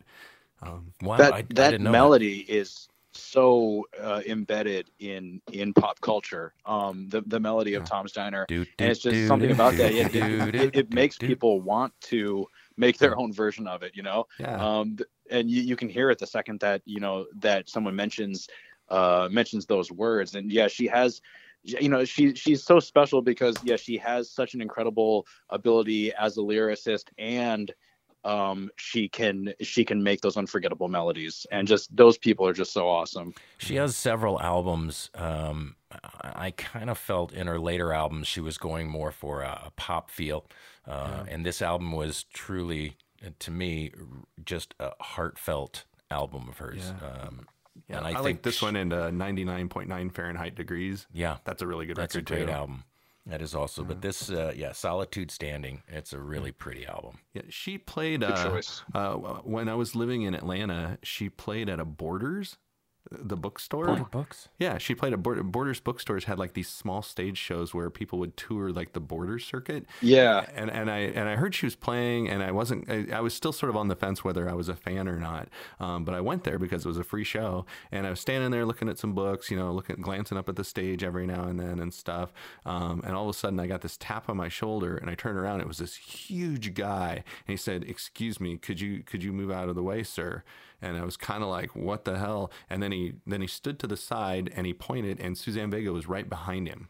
And so he was wanting me to get out of the way so she could get up to the stage. And she was standing there, right, just like a foot in front of me. She was a teeny tiny woman. She's a very teeny person. She's very, very small. She was like a little elf. And then she got up on stage and just did this great performance, and everybody was so reverential that she goes, "You guys are making me nervous." Because everybody was just so, you're in a bookstore, it's like a library, so everybody was trying to be quiet. Until someone starts making a cappuccino, and then you got that loud or a blended mixed drink. Yeah. Jeez, that's the worst at my shop is when we do small shows at the shop as well, and we do these mixed drinks where they're blended, and there's nothing worse than accidentally hitting the blender during like a lull. Actually, Blake, you're really tasteful the way that you do that. You'll wait till like everybody starts clapping, yes. and then you'll blend like for the duration of the clap, and then stop. Yes, I try very hard to do that. The first couple shows I didn't, and like every eye was on me as soon as I turned it on. I'm like, oh, it's my shop, and rude prick. Rude prick.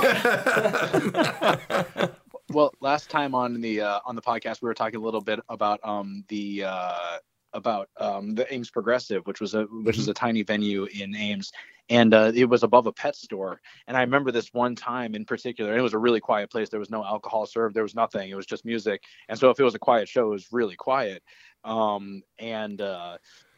Like this one time in the middle of like a really poignant moment of just a singer-songwriter with just a few people there watching. It's just this really beautiful moment right as things were just in this just lovely, this lovely little period of music. I heard this loud parrot squawking like from the parrot store down below, or from the pet store. I wish it was just all a parrot store. It was a parrot store. Parrots. But yeah, Plus. do you guys remember the Ark pet store? Oh, sure. I do, yeah. Yeah. You can even mentioning that I can just smell fish food. But me too. I can smell a lot more than just fish food now that you mention that place. For my next one, I want to go with one. This is one that I found at Vinyl Grind for sure. I remember distinctly the circumstances, and this is an album. This is a blues album, Chicago Blues from 1985. The album is called Undecided, and the artist is Big Time Sarah. This I'm going to talk in a minute about this album in particular. But I found out about this artist because a few years ago I was hired by a newspaper to do an interview with a blues singer named Gloria Hardiman, who was playing a show at the Mill in Iowa City.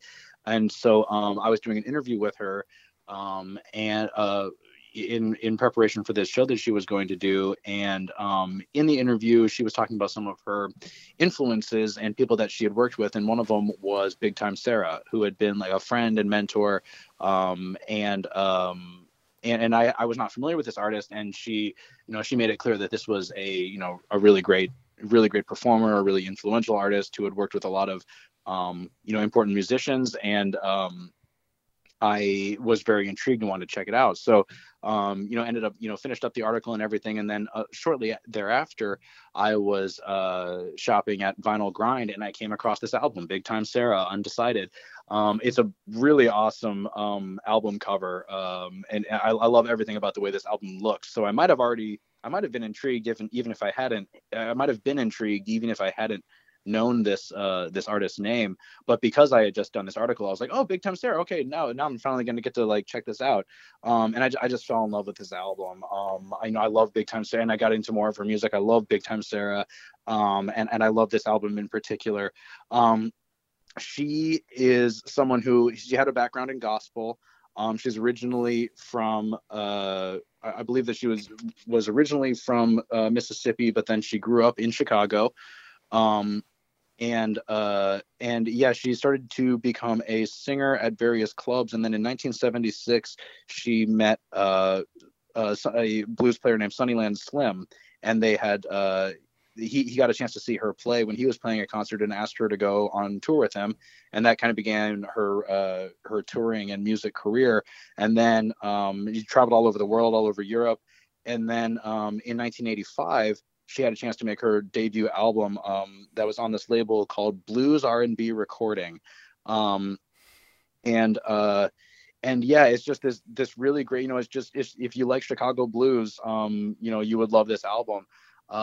Big Time Sarah has played with Buddy Guy, Junior Wells, and her later albums are on the Delmark label, which is really notable historic jazz and blues label that's done just hundreds and hundreds of really important releases, including Big Time Sarah. But this album, yeah, like I said, is on this album, on this label, Blues R&B Recording. It's just great. There's a song on here, Somebody to Love, that is really good. There's the side 2 lead off is called That's Why I'm Crying, which is a really good song as well. And just, yeah, great playing, great people. I want to mention the horns on here. There's a ensemble called the Chicago Fire Horns. Bill McFarland, Hank Ford, Paul Howard, and Elmer Brown. Just great playing, great musicianship. And I wanted to pick this one out because, yeah, we put it on a lot, and wanted to have a little bit of Chicago blues on the list. And it's definitely a Midwestern, one of the biggest Midwestern, musical traditions that we have in this region. And yeah, just a really cool artist that, if people, I bet people that are really big fans of Chicago blues know this artist. But this could be someone. I love the blues, and I don't think I've ever heard this album or this person. Okay. Yeah, same. I mean, I know. So yeah, this is waiting to be discovered then, because I hadn't either. And then yeah, I just really fell in love with this. Awesome performer, awesome singer. And and also the last thing that was kind of special about this is that it's also signed by Big Time Sarah. It says, "May God bless you from Big Time Baby Sarah." So that must have been a nickname or something. I mean, I haven't had this verified or anything, but it definitely is. It's signed. We'll go with it. Yeah, we'll just go with it. Yeah. So yeah, this was just this was a local find and a local connection, and awesome. An artist who's influenced other artists, and so yeah, I recommend this one. You mentioned that there are albums you will buy maybe because of the cover art or what it looks like, and I do that exact same thing. I do it mostly with jazz albums or Delta blues. There's so much jazz and so much blues that it's hard to hear everything that there is. So I've bought lots of albums just because the cover is of a old dude playing guitar, or playing a saxophone and sweating, and you're like, this has got to be good. Right. And so artwork does play a role in some of the albums that I've bought and ended up loving. Well, we're talking about collecting physical media. I mean, the way that something looks and feels and the impression that it gives, when you're holding it in your hands and looking at it, and that's a huge part of collecting music. Yeah, it really is. I'm a sucker for good design too. I am too. Yeah, I like that correlation though. If someone's sweating on the cover, that album's got to be good. And if it's live and they're sweating on the cover, and right? Yeah. You don't record a terrible live album, do you? I mean, no. Yeah, I can't think of any albums where someone's sweating on the cover that's bad. Maybe Slim Whitman. I haven't really thought about it, I guess. Well, now I've got one, Nate, that I've got to go look up, and that's Big Time Sarah. I'm going to have to same. Check that person out. I think you'll like it. Nice. Well, I get people saying, well, you own a record shop, so I should know everything. There's so much. It's just impossible. Yeah. It doesn't work that way. Our friend Daniel likes to tell me, you own a record shop, dude. Yeah. You should know this already. That'd be like saying, if somebody worked in a library, saying like, oh, well, you have to know all the books. You have to know all the books. That's why things get sold from my shop that maybe I haven't heard, and it's great, but I don't know it until after I've sold the album, like Big Time Sarah. I. Yeah. Well, I mean, it's a lot of times like the people, people think that the things that they know are things that everybody knows, That's true. But a lot, it just doesn't work that way. There's, we all know about things that other people don't know about, and then, other people know about things that we don't know about. I just think in the podcast format, this is not, in a peer-reviewed journal. This is people discovering music, so that's what it's all about. Like, I love, finding out that I haven't seen something that other people think everyone should see, or hearing. I love that I haven't heard something that other people think is so essential, because that's a new arena for me to discover. Yeah. There's a lot of those reviewers who are just so pompous, and they use the biggest words they can to describe the silliest things. And I'm like, just tell me if it's good or not. Tell me if it's worth listening to. Don't go over the top about the melodramatic switch in tones. And good or bad are very, very subjective terms, though. So that's true. You have to have something in there. It's like, if you like this, then you might like that. Yeah. Okay. I like that too. Yeah. So what's up next for you, Brian? My last choice in my top five is the album Daydream Nation by the band Sonic Youth, this is another one that's one of my all-time favorite albums. It's a double album, and I did not get this album when it came out. I was not that cool. I didn't discover this till the mid to late 90s, I would say. Probably the late 90s, and it came out in the 80s, so I was a late bloomer on this one. I had discovered the band Sonic Youth through some of their other albums, and I liked them quite a bit. This album is widely regarded as like their classic album. It's like their The Wall or something like that, because it's their double album classic. This one took me a little while to get into as well. For when I first heard it, I just thought, what's the big deal with this? So it didn't immediately knock me over.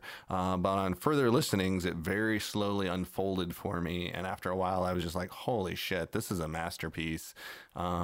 It doesn't sound like other, I mean, it's a guitar-based album, but it doesn't sound like other guitar-based albums. And, and after, listening to it a bunch and figuring out what was going on with that band, I found out it's because they put their guitars in different tunings.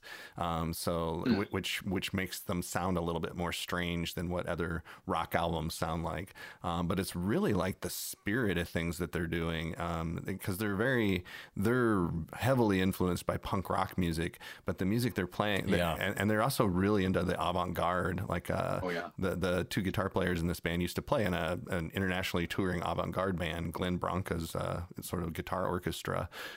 So they have a lot of experience with the arty side of music. So that's this weird cross between art and punk, and the album is just like really great. There's tons of great. It sounds kind of like noise and kind of like dissonance, but it's used in the service of melody. And as you listen to it more and more, the melodies start coming out, and you realize how much time they probably spent on these parts, working them out and making the songs and all of that. And just hoping people would understand it after a minute, like you did. Yeah. Yeah, and the album starts with the song Teenage Riot, which is like, I can't say Sonic Youth probably ever had big hits or anything, but it's one of the songs they're most well known for. And it's a really cool song. It's very driving. I love that song to death. And then about halfway through the album, there's a song called Providence. And it's about... it's about Providence, Rhode Island, where the band had like some of their stuff stolen, and the entire track is a phone call from the bassist Mike Watt. They'd played a show with him, and it's just an answering machine message from Mike Watt, and then they put like this spooky piano behind it, and it's Mike Watt going like, he's talking to the guitar player Thurston Moore. He's like, Thurston, I don't know what happened last night. I don't know. Where's our stuff? Yeah, it is. It's like they're talking about like, forgetting things and all that stuff, and how, it'll happen to you too. You got to remember things. And and it's just, and so it's kind of nice in the middle of all these songs. You have that little moment, and there's gentle moments, there's rocking moments. And it's just a very strange album, but it's also like the songs are all good. I've never heard it. Oh, I highly recommend it. I think I've really heard a bunch of Sonic Youth, but you know how sometimes there's a band that catches you for a moment, and then it was a band that I caught for a moment, and then worked my way out of it for some reason. Yeah, and they're one of the bands where I had the opposite, where I really became infatuated with them. I have all of their albums. They're the band I've seen live the most number of times. They're my Grateful Dead. That's nice. Yeah, I went deep on Sonic Youth.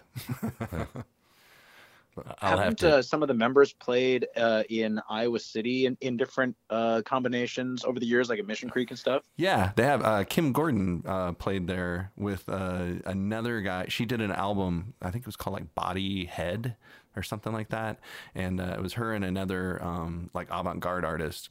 Kim Gordon's kind of mostly gone back to her avant-garde roots, with Sonic Youth being broken up, and Thurston Moore is doing mostly Sonic Youth type songs now. And I think Lee Ronaldo, the other guitar player, he's mostly doing like he's really heavily influenced by beat poetry, so he does a lot of like songs that are like sound like beat poetry, but they kind of sound like Sonic Youth a little bit. So what was the album, Bull in the Heather? Oh yeah, that's off of Experimental Jet, Trash and No Star. That's the album I kind of listened to the most. That was probably their biggest hit, was Bull in the Heather. Yeah, but yeah, How about you, Blake? What's next?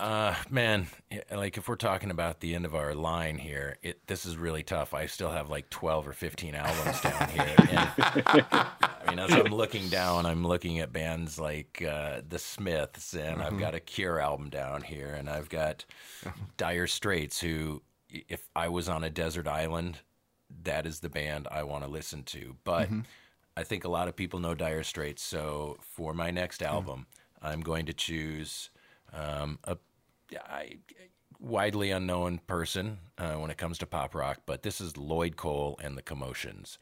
An album called Mainstream. British singer, songwriter. His voice is... I can't describe his voice. He's kind of a tenor, isn't he? He's kind of a tenor, and he kind of has that 80s like Spandau Ballet type of, the crooning type voice. Yeah. But his album Mainstream includes songs like My Bag, From the Hip. My Bag is about doing drugs in a bathroom, and just kind of revealing a little bit of how things go haywire. From the Hip is just kind of a lovely pop love song. And this is a band I have not gotten enough of. They have, 5 or 6 albums. I own them all. Widely unknown, except in some, deep college circuits. I've never had a chance to see them. So, maybe someday, but at this point, I know he's like 75. So the chances of seeing these guys are going downhill. But Lloyd Cole and the Commotions, Mainstream. I find him very artistic, very nouveau, he liked the way he looked. He was a very nice looking guy, but almost like a Brian Ferry, kind of presented music that was beautiful, but also was very aware of the culture of style. Yeah. And sort of sophisticated kind of stuff. I think it's that's a good word. It's a very sophisticated alternative music for me. He kind of had a moment. I'm not very familiar with his catalog, so I don't want to say too much here and be talking out of my ass. But I remember he had a moment where his name was getting thrown around a lot, and he was starting to kind of like his career was getting ready to take off and go some really big places, and then it kind of just didn't. It was one of those that sort of like was almost there. It's the tragedy of music. Yeah. I mean, how many bands do we, that are on top, but you can think of 100 bands that could be on the top as well, but there's just not enough room. Yeah, and I mostly know of him through, there's a guy in town that used to play guitar with him. Yeah, he comes into my shop and he teases me about that. I'm just like, is there any way we can get him down to Ames, over to Ames? I mean, can we get him here? It'd be really super cool. But and I think he lives in England, doesn't he? So he does. Yeah, so that'd be kind of hard. It's not going to happen. Yeah, but it was.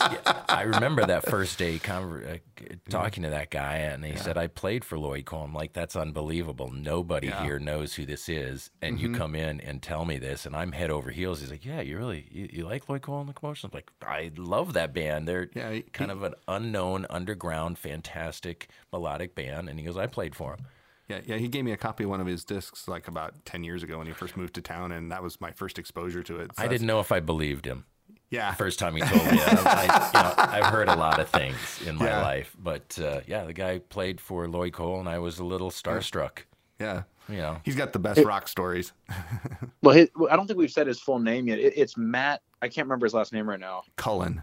Matt Cullen. Cullen. Yeah, he plays with a couple ensembles. He plays with Andy Fleming quite a bit in Des Moines, and he also plays with Stutterin' Jimmy and the Goosebumps.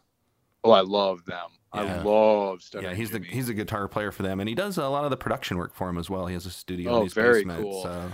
Well, I can see where if he played with Lloyd Cole, the production value of his albums were always top notch. Yeah, I did love the production value, so I can see how he'd be a good producer. Yeah, and actually, Brian, we should have Matt Cullen on the podcast and have him talk about some of the musicians that he's crossed paths with over the years. Because I interviewed him years ago, and he's been involved with a lot of really, really historic rock musicians. Can you imagine being in a position where you not only just get to meet these people, but you're playing with them. You're traveling with them.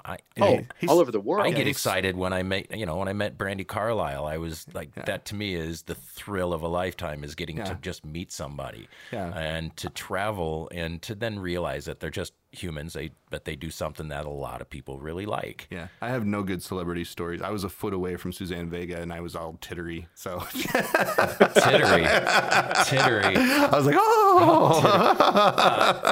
one of my other favorite bands of all time is U2, and during their Joshua Tree tour, I stayed outside the Coliseum in Minneapolis, late November, freezing cold. The bouncers said, they've already left. There's like 100 of us. So I think to myself, no, they haven't left. I stay. An hour goes by, and there's 2 of us. And the gates open, and there they come out and stopped and signed things. And I ripped my white shirt, my white button-down shirt off, and I gave it to Larry, the bass player. Adam Clayton. And he signed it, and he goes, "You need to put your shirt back on. If you catch pneumonia, your parents will never let you come to another one of our shows." And I thought I just got parented by. So the next night, I knew what hotel they were staying at, and went down there and waited for after the show. And I can't tell you how nice they were. Every one of them stayed outside, signed autographs, got pictures, answered questions. And at the end, they said, "Hey, has everybody got what they want?" Yeah. I mean, they were willing to stay longer, and during the height of their fame, just stayed and mingled with the 30 or so people that are out there waiting for them. And I got my Joshua Tree autographed, and I got some pictures. And you were talking about how Suzanne Vega's a little person. Bono's a wee little dude. Oh, really? He is not a very tall guy. Very slight. But that big hat he used to wear made him look 6 foot tall. So, after I met U2, I was like, I'll stand by U2 because they treated their fans like they knew they were the reason they were there. Yeah. And I felt it very personal and very believable and very nice to know that they spent an hour outside. But if I was smart, I would have gone inside the hotel into the bar, because they went inside to have a drink in the bar, and there was no one there except them. And I was old enough to go in. Oh, man. I didn't drink, but it would have been pretty cool. Yeah. I've got no problems with U2. Joshua Tree was a huge album for me. So yeah, some of their newer stuff is, a little really too pop heavy and a little orchestrated and a little pompous at times. Achtung Baby is a really great record, though. Yeah, How to Dismantle an Atomic Bomb. Yeah. I thought that was a great album. But, and that's fairly recent. I'm just like anybody else. I get starstruck when I meet the people who have influenced me the most. I got to meet Bob Mould from Husker Du. I met it. I was in a bathroom, and we're peeing. And I remember him standing right next to me, and I'm thinking to myself, do you say anything or not? Right. I'm like, you're never going to get... So I turned to him, I'm like, Bob, I know you shouldn't do this, but I got to tell you, great show. Really enjoyed it. And he goes, yeah, thanks. And, that back then, my buddies and I were going to the back to do whatever you do in the back of a building. And we invited him to go, and he said, no, I can't. I got to get on the bus. But, you never want to say hi to a guy in the bathroom, but how many chances do you get? Yeah, you don't get to say hi to Bob Mould every day. Yeah. Yeah. And how about you, Nate? What's your for next my one? last one? I'm going for another big one. At least it's a big one for me. Did I lose you guys? No, you sound a little more muffled though. Are you, Nate? Oh, can you hear me? Yep, we can hear you. Okay, cool. Podcast magic. Sorry about that. It's podcast magic. Yeah, I'm going for another big one here, or at least I think it's a big one. Not that it was necessarily a gigantic hit, but it's just a big artist and a big turning point for their career. And I'm talking about Leonard Cohen's "I'm Your Man." Oh yeah, this is such a killer album. One thing that I love about this is, and this is a prominent thing about the '80s as well, is a lot of artists who were prominent in the 70s When the 80s rolled around, they're seeing a lot of new instruments, they're seeing new sounds and styles. And so a lot of artists, they decided to try their hand at these different electronic instruments and different, styles of music that are developing and evolving. And, that worked out with varying degrees of success on varying albums. And I think people have their own favorites in terms of a classic artist's 80s albums. I mean, people going back and forth on different Dylan albums, for instance, and people feel different ways about, Joni Mitchell and Paul Simon, and they've all done great. I think they all did awesome work, on their 80s albums. But one of my favorites for me of any artist in that category, prominent in the 70s and then transitioned into the 80s is this album, I'm Your Man. This instrumentation and this style of composition works really well for Leonard Cohen on this album in particular. It starts out with this really galvanizing, exciting song. It almost sounds like the opening of like a Batman movie or something. It's called First We Take Manhattan. And it's just like a guy leading a revolution or something. It's like, we're going to take one city at a time. First we take Manhattan, then we take Berlin. It's just this really dramatic music. I mean, people think of Leonard Cohen as the guy who does like the, kind of flamenco style acoustic guitar. All that stuff is great. Obviously, I love all of his 70s albums, but then to have this, pounding, powerful, dramatic lead off to this album, I'm Your Man, is just such a statement. And then you've got, let's see. Ain't No Cure for Love is a great song. Everybody Knows is one of his better known songs. The title song on here, I'm Your Man. Take This Waltz, which is a beautiful song. But I gotta mention, there's one song on here that just really gets to me, that I just think is so bizarre, really. It's called Jazz Police, which is just such a great idea for a song. And it's just like the lyrics of these songs. Obviously Leonard Cohen is one of the greatest writers of lyricists in the English language, period. Yeah. He is the top of the heap. It's between him, Dylan, Joni Mitchell. It's those people, He is. We don't have to defend him as a songwriter. Everybody knows this. But I mean, on the songwriting on this album is absolutely prime. I think these are some of his best, most thought-provoking, most profound songs. But there's also this really bizarre song, Jazz Police. And he has this later Leonard Cohen singing style too, which is really deep and really like this worn sounding voice, like someone who is almost like a voice from the grave at times, the way he sings in this later style. And I'm Your Man is like a great turning point. He was starting to do this a little earlier, but it works out so well in this. He's like, jazz police are looking through my folders. Jazz police are talking to my niece. Like all this, the jazz police are coming and breaking in on him. One thing that is so cool about Leonard Cohen that he kept throughout his entire career was always being accompanied by awesome female vocalists. And that's, you hear that all the way, like you can think of all the way back to like So Long Marianne and a lot of his classics. He's always done this, having like female vocalists singing on the choruses of songs and singing throughout songs. And he continued that, but kind of, I feel like the female vocalists even become more prominent, especially on this album. And you've got two of his most prominent collaborators singing on here, Jennifer Warnes and Anjani, and awesome work, awesome vocal work from both of them, among others on this record. There's some songs that have even more vocalists than that, but they're on a bunch of the tracks. And like on this song Jazz Police, there's this great counterpoint going on from the female vocalists. And I also want to mention one of my very favorite Leonard Cohen songs, top 10 favorite Leonard Cohen songs, The Tower of Song. He's addressing Hank Williams in The Tower of Song, and he feels himself, he feels like he's 100 stories below Hank Williams in The Tower of Song. Just this idea of, Leonard Cohen, realizing like I'm stuck. I can't not be a songwriter. I can't stop writing songs. But he's a different kind of songwriter than like a Neil Young or a Bob Dylan. Like if you read his biography, which is actually called I'm Your Man. Let me look up the writer. That was a really, really good biography of him, and I'll find the author's name here in a second. Yeah, Sylvie Simmons.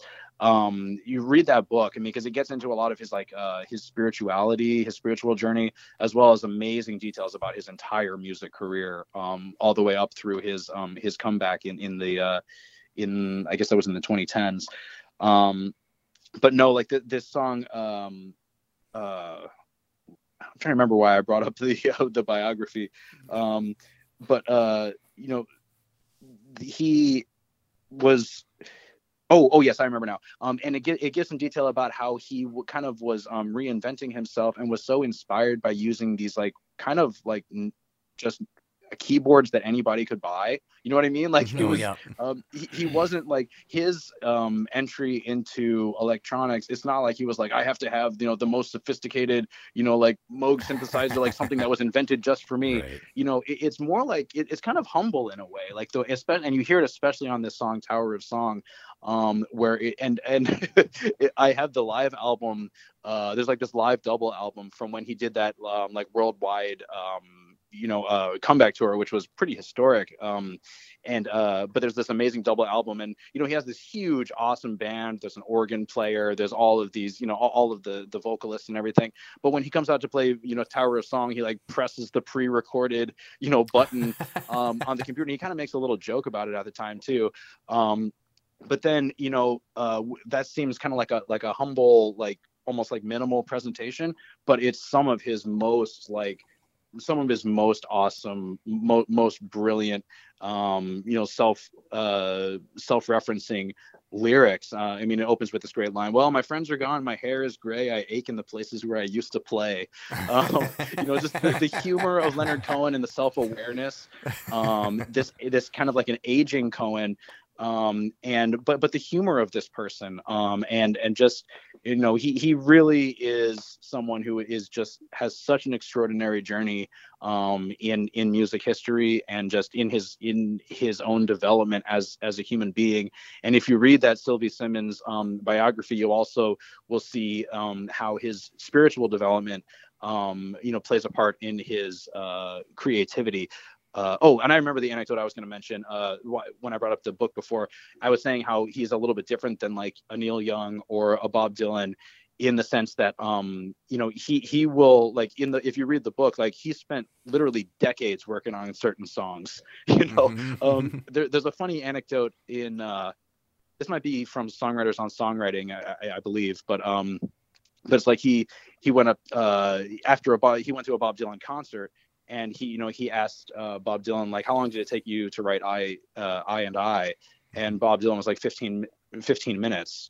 Bob Dylan was like, how long did it take you to write Alleluia? He was like 15 years. There's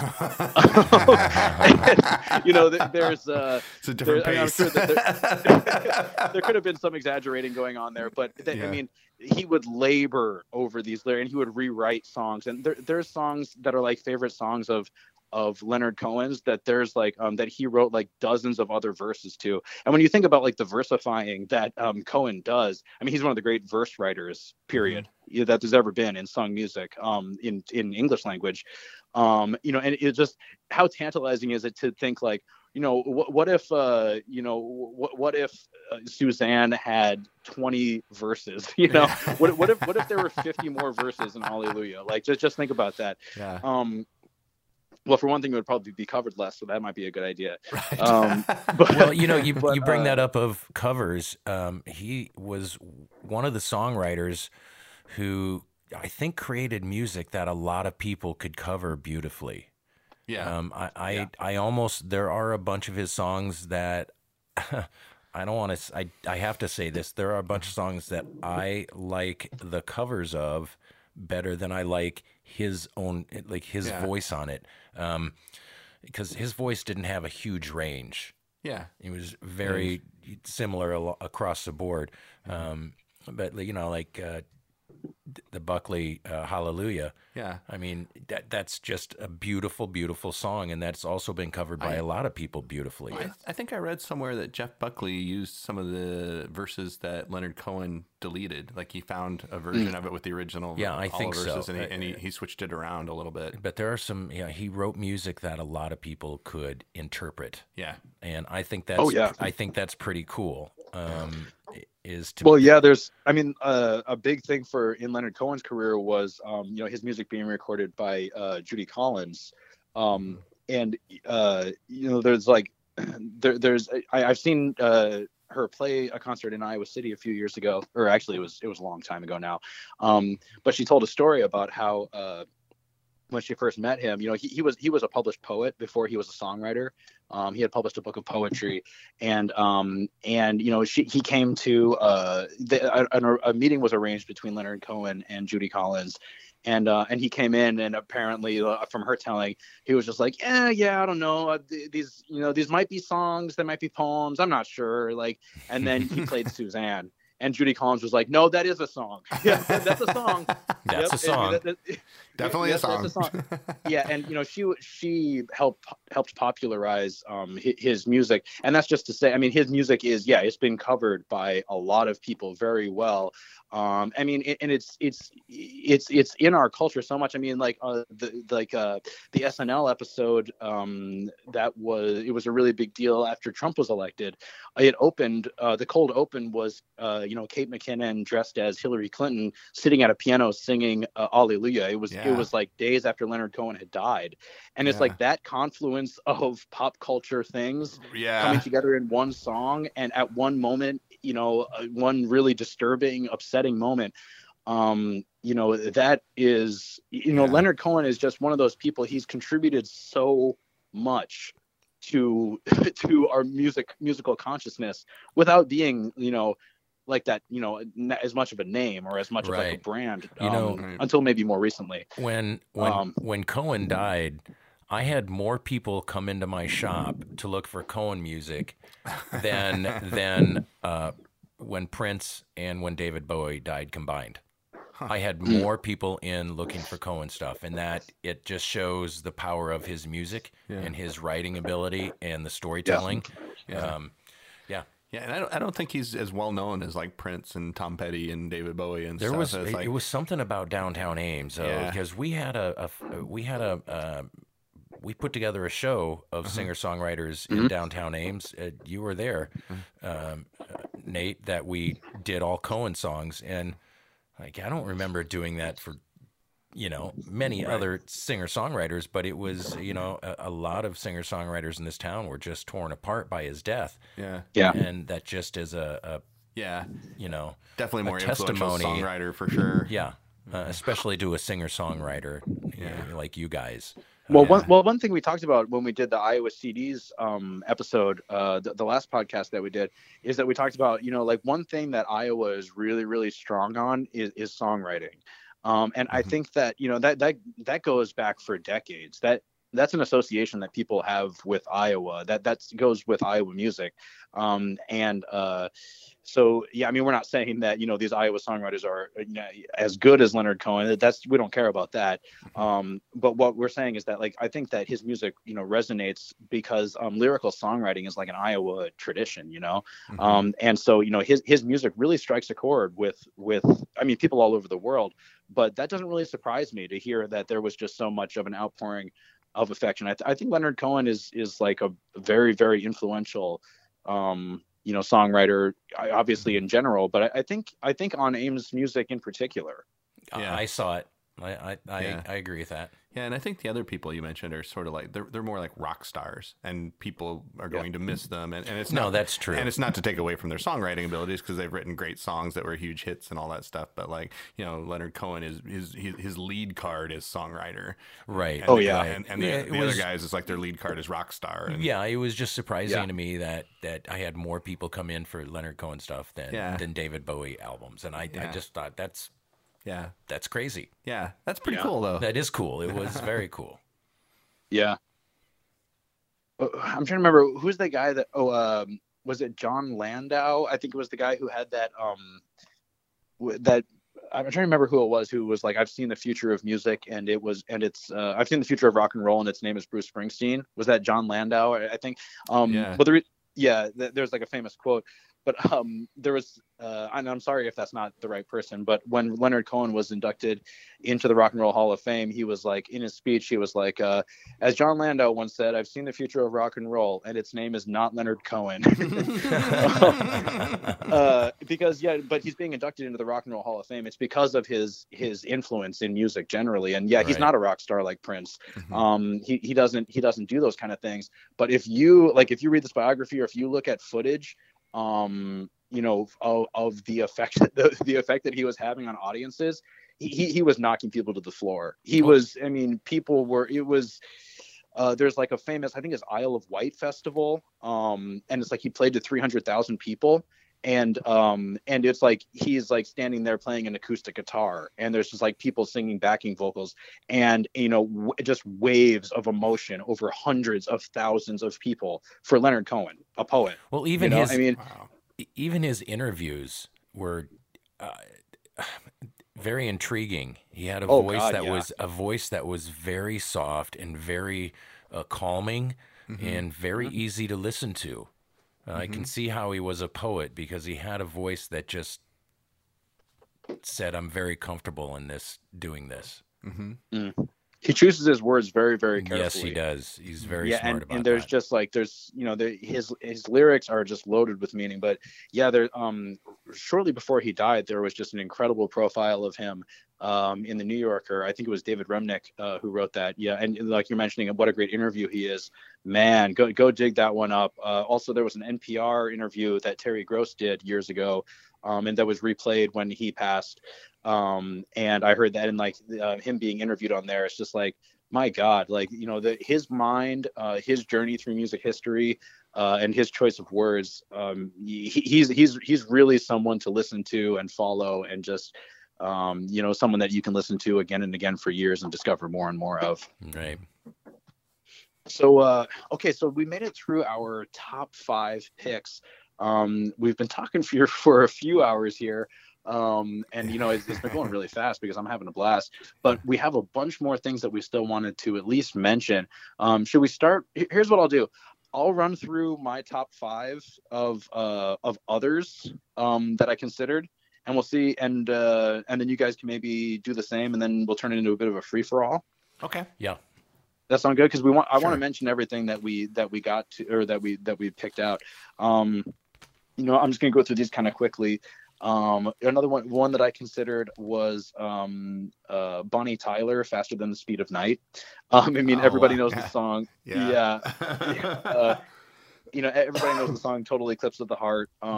I gotta say, like, this was a turning point for me in being interested in 80s music, because in the late 90s, I was at a long time ago, I was a Christian, and I was actually a Catholic before I delved into the other side of Christianity. But I was at a Catholic retreat, which is never ever go on one of those if you're listening to this. Stay as far away from those as you possibly can. But but I was at a Catholic retreat, and there was like a bunch of the student or the kids that were there, they did they did like a little one-act play that had been written specifically for this retreat, and it was set to the music, like it was almost like a live music video little play, and the music was Total Eclipse of the Heart by Bonnie Tyler. I had never heard this song. I was probably like 15 or 16, something like that, and for whatever reason I just never heard this song. I cannot tell you, this is a really, really over the top song. I get it.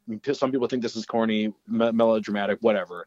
When I heard this, I was just riveted. I remember going and checking out this CD from the Ames Public Library when I got back from this retreat, and just listening to this song over and over and over.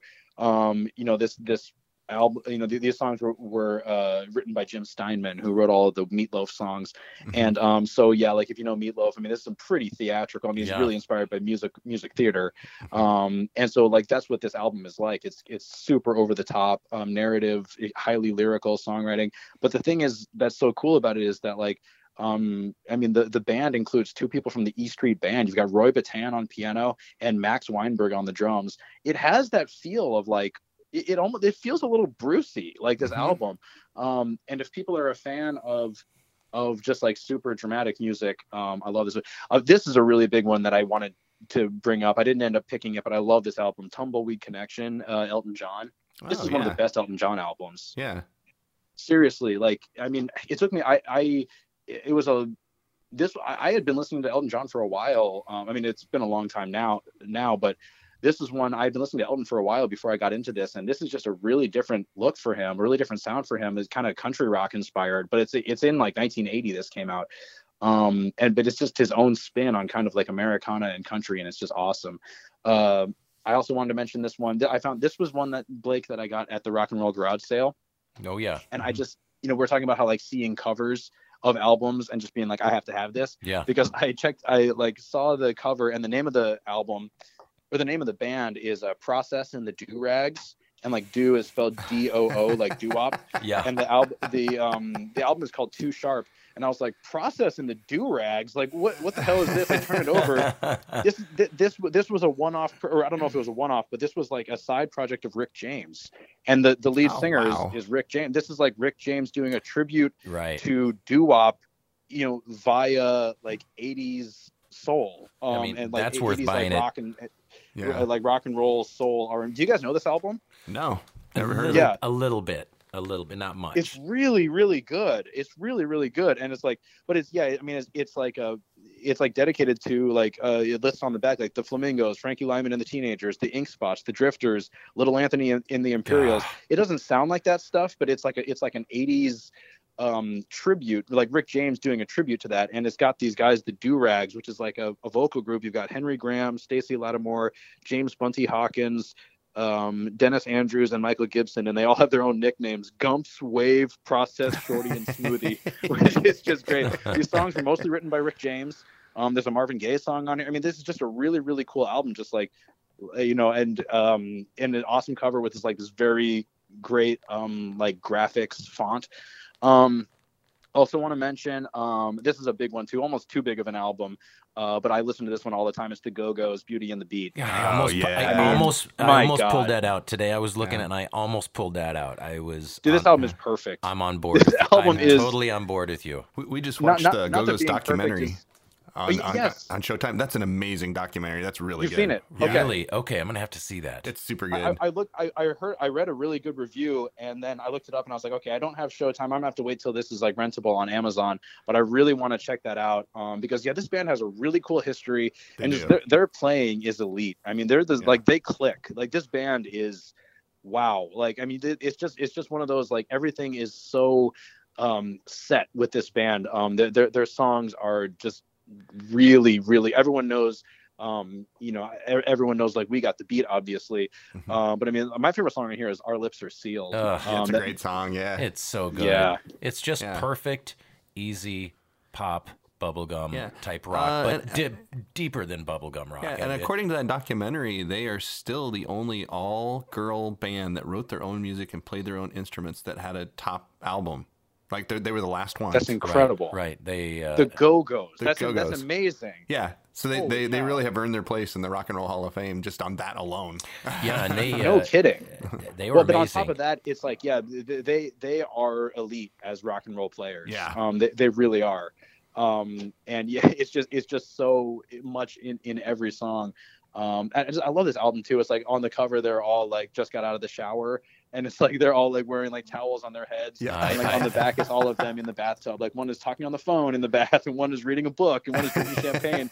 They just have a great sense of humor, and just like they just write such killer songs. And then the last one. And then I want to hear what you guys want to run down through. Well, I want to tell you, I had a huge crush on Belinda Carlisle. Yeah. My early teen crushes was Belinda Carlisle. She was super cute. Oh, still is. Yeah. Yeah, she's a great beauty. Yeah. Oh, there's no question. Yeah. This is another band, like they had just like a really iconic look, like that was just such an 80s. Well, I mean, it's like the birth of MTV and just like, putting together music and imagery. Yes, that's exactly what they did. Music plus imagery. Mm-hmm. Yeah. The last one I want to mention, this actually was an album that was released in 1996, but it's a compilation of records of singles that were made from 1986 to 1988. And this is just, I found this album in New Jersey, and this is just a really cool find that I really like a lot. It's called The Battle for Rap Supremacy, and it's KRS-One versus MC Shan. And this is like a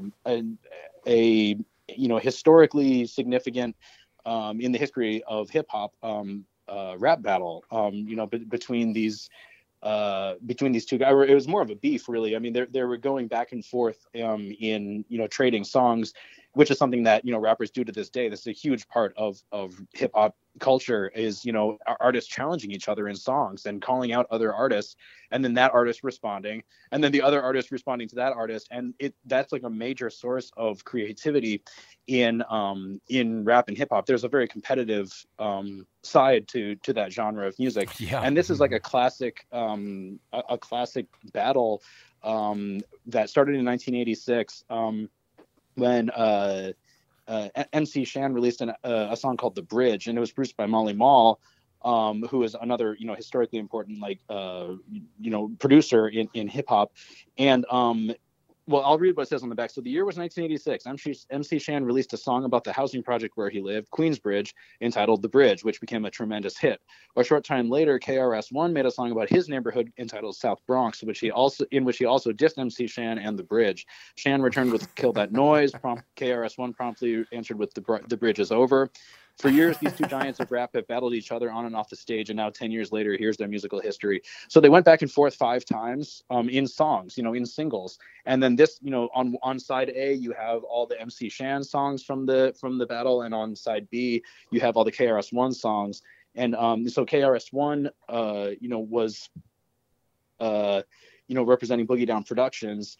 And MC Shan was representing Juice WRLD, and so they each had their own kind of crews and people that were supporting them, and this is like such a cool thing, because it's like, we're in Iowa, we talk a lot about like regional music. This is like New York regional music. These are like two people representing their own neighborhoods, and there's an interesting thing about it, whereas KRS-One took offense to this song because it was kind of took the bridge to imply that Queensbridge was the birth of hip hop, which MC Shan later has said, no, that's not what I was saying. But KRS-One interpreted it that way and was very offended by that, because he's representing South Bronx, where hip hop is actually from. And so he's saying, well, so his first song is South Bronx. Like, no, like hip hop is from here. What are you talking about? But then they start going back and forth based on that. And it became, a battle that was referenced by like in many other rap songs, and it's in the movie. It's in a movie about rap battles. I think it's called Beef. And it goes into detail about this. But so this is just a really cool document. It's not really an 80s album because it came out in 1996, like I said. But these albums are from 86 to 88. So if people like this kind of this era of rap, which is a really historic period, then they should check this out, because this is I just love this. I love listening to this, and I love this facet of hip hop, this competitive nature, and people challenging each other and just getting better and better and trying to one up each other. And I just love that, and that's a tradition that goes on to this day. So what are some of the ones that you guys reached for? Brian, you want to start? Sure. A lot of these I decided not to go with, just because they're well-trodden territory, and I'm kind of pulling them from memory. But REM's first album, Murmur, that was a big one for me. Talking Heads, Fear of Music was another big one for me. The Melt album by Peter Gabriel. Such a good album. Yeah, he has like 4 albums called Peter Gabriel, and this is the one where it looks like he's melting on the front. Yeah, that was a great album. That was a big one. And Synchronicity by The Police, which was that was an enormous album. That album. I thought about that one. Yeah, I did too. That album is really cool because on Synchronicity, if you know what the cover looks like, there are pictures in stripes across the front and back. Well, what The Police did was they released I think 8 different covers I remember that. Where the pictures are in different places, the color stripes are different, and I didn't realize it. I have 5 different albums now. Oh wow, you have 5 of them. Okay. I have, and they did some really cool things with that. Like there's one album that you look at, it's totally black, but if you hold it up in the light, it's a dark purple. Oh, weird. And Okay. then they also had the Synchronicity album that all the pictures are in black and white.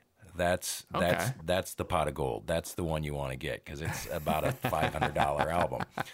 But I didn't realize it. I thought it was kind of a cool, unmarketed marketing idea that they just said, let's just do some strange prints and. Yeah. I still think the song "Synchronicity" too is one of the oddest pop songs that have. I mean, it's like I guess it's more of a rock song, but like it has the weirdest lyrics to it for being such a popular song that makes me just love it.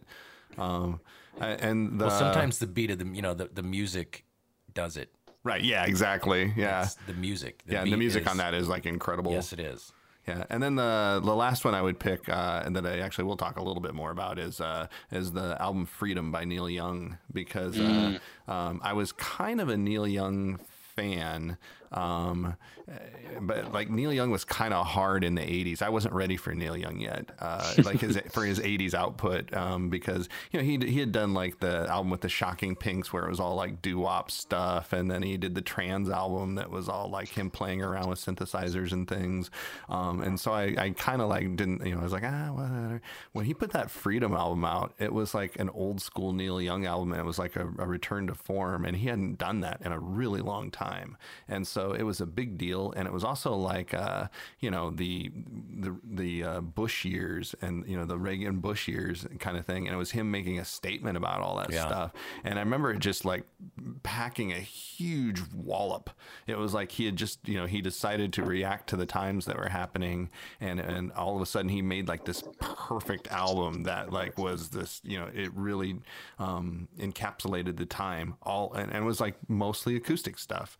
It was a lot like Rust Never Sleeps, but like updated for like 80s sentimental stuff, or for what was going on. There are those artists that you want to have return to form because their form was so great. And I know they don't want to get pigeonholed into one sound, but Neil Young, let's be honest, his pure driven rock and roll is, I think it's his best stuff. When he starts messing with synthesizers and I respect his spirit of experimentation. I think that's really cool. But like the timing of that was just like, it was like one of those perfect moments in music where out of the blue, it's like, here's a new Neil Young record, and it's of the times, and for the times and all of that. And the songs are still great. I mean, they don't, there's some references that may seem a little bit dated, but not really all that dated anymore. Well, he's been such a politically outspoken artist. I love that about him. He is really one of the boldest, the most no bullshit. And in the second Bush administration, he also made an anti-Bush, anti-Iraq war album. That's right. And so he's, I mean, and even now, like, he's been speaking out about the presidents, or the guy, the Dump, as I call him. He's been speaking out about Dump's use of his music. I mean, at Mount Rushmore. I mean, just think about if you're Neil Young and you've dedicated your whole career to these causes, and now you've got like literal fascists standing in front of monuments playing your songs. Yeah. But he's not having this. No, I mean, he's not having this at all. No, he's suing him. Oh yeah. I mean, if you're not keeping up with that, look into that, because Neil Young is not satisfied with this situation, as many other artists. Well, that is typically Neil Young. Yeah, like he's outspoken. Yeah, I wouldn't want to piss off Neil Young, honestly. He carries a lot. He has a lot of clout built up. He does, and a lot of support for the environment and for democracy, and just such an incredible history in rock and roll. He's just he's one of a kind. He is one of a kind. Yeah. Good. Your turn, Blake. All right. Well, like we talked about earlier, I grabbed a lot of albums, so I'm going to quickly buzz through these. These are albums that I still listen to today. I've listened to since I found them in the 80s, and they drove my like of music. Another Australian band band called the Hoodoo Gurus. Nice. Album called Blow Your Cool. That's another of Rachel's favorite bands. It is just pure rock pop. Yeah. With just great melodics, great riffs, Great vocal harmonies. Yeah. This is a great pop rock album that I just never get sick of. My customers might, because I play it a lot at the shop. I already mentioned U2, but U2 War was the album that I got introduced to U2. Still love that album today. The album cover with that young kid in black and white looking out like... It's a very striking cover. Very striking, Ooh, yeah. politically moving album about war and about hard times. And the next album I picked out was The Police, Zenyatta Mondatta. Ooh, that's another great one. Just, I really love how Sting has moved with his age. Yeah. He didn't try to stay a kind of a semi pop punk rocker. No. He did a lot of he moved into a crooning type atmosphere where he could still make music and still do beautiful stuff. And I think he reinvented himself into liking what he always liked, and that was a jazz feel. Yeah. He always liked the sound of jazz. So, I have a big respect for the Police. Yeah. This next album, Van Halen one.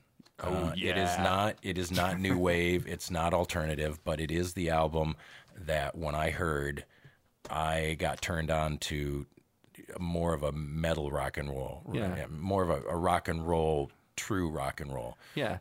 Listening to Eddie Van Halen and David Lee Roth do their thing, It's fun. It's really fun it's music. Just fun, great jam, bang your head. It's not serious music. It's not pretentious. It's not pretentious. It's just good musical riffs. I love it. The Cars' first album, just called The Cars. Yeah. Let's Go.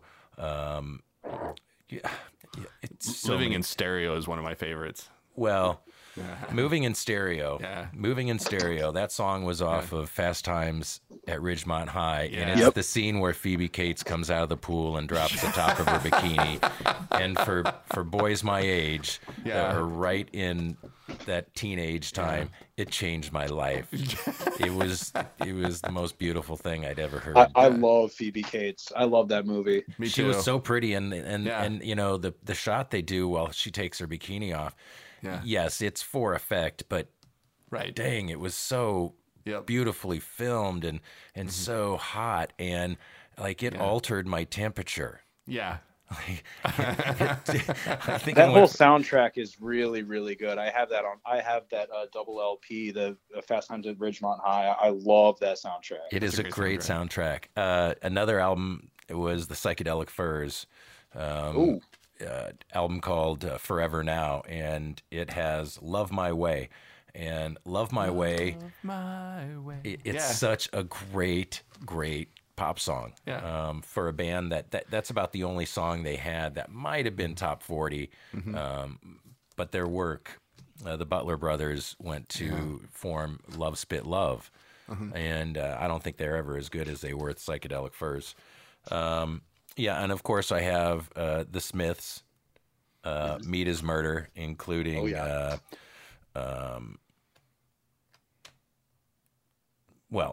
Nowhere Fast, Meat is Murder, What She Said, that joke. There's so many.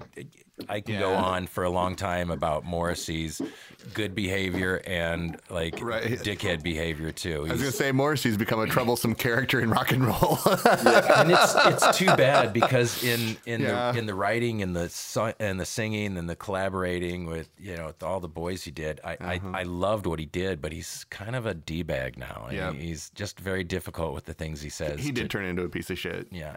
And it taints that the happens music a lot, unfortunately. Yeah.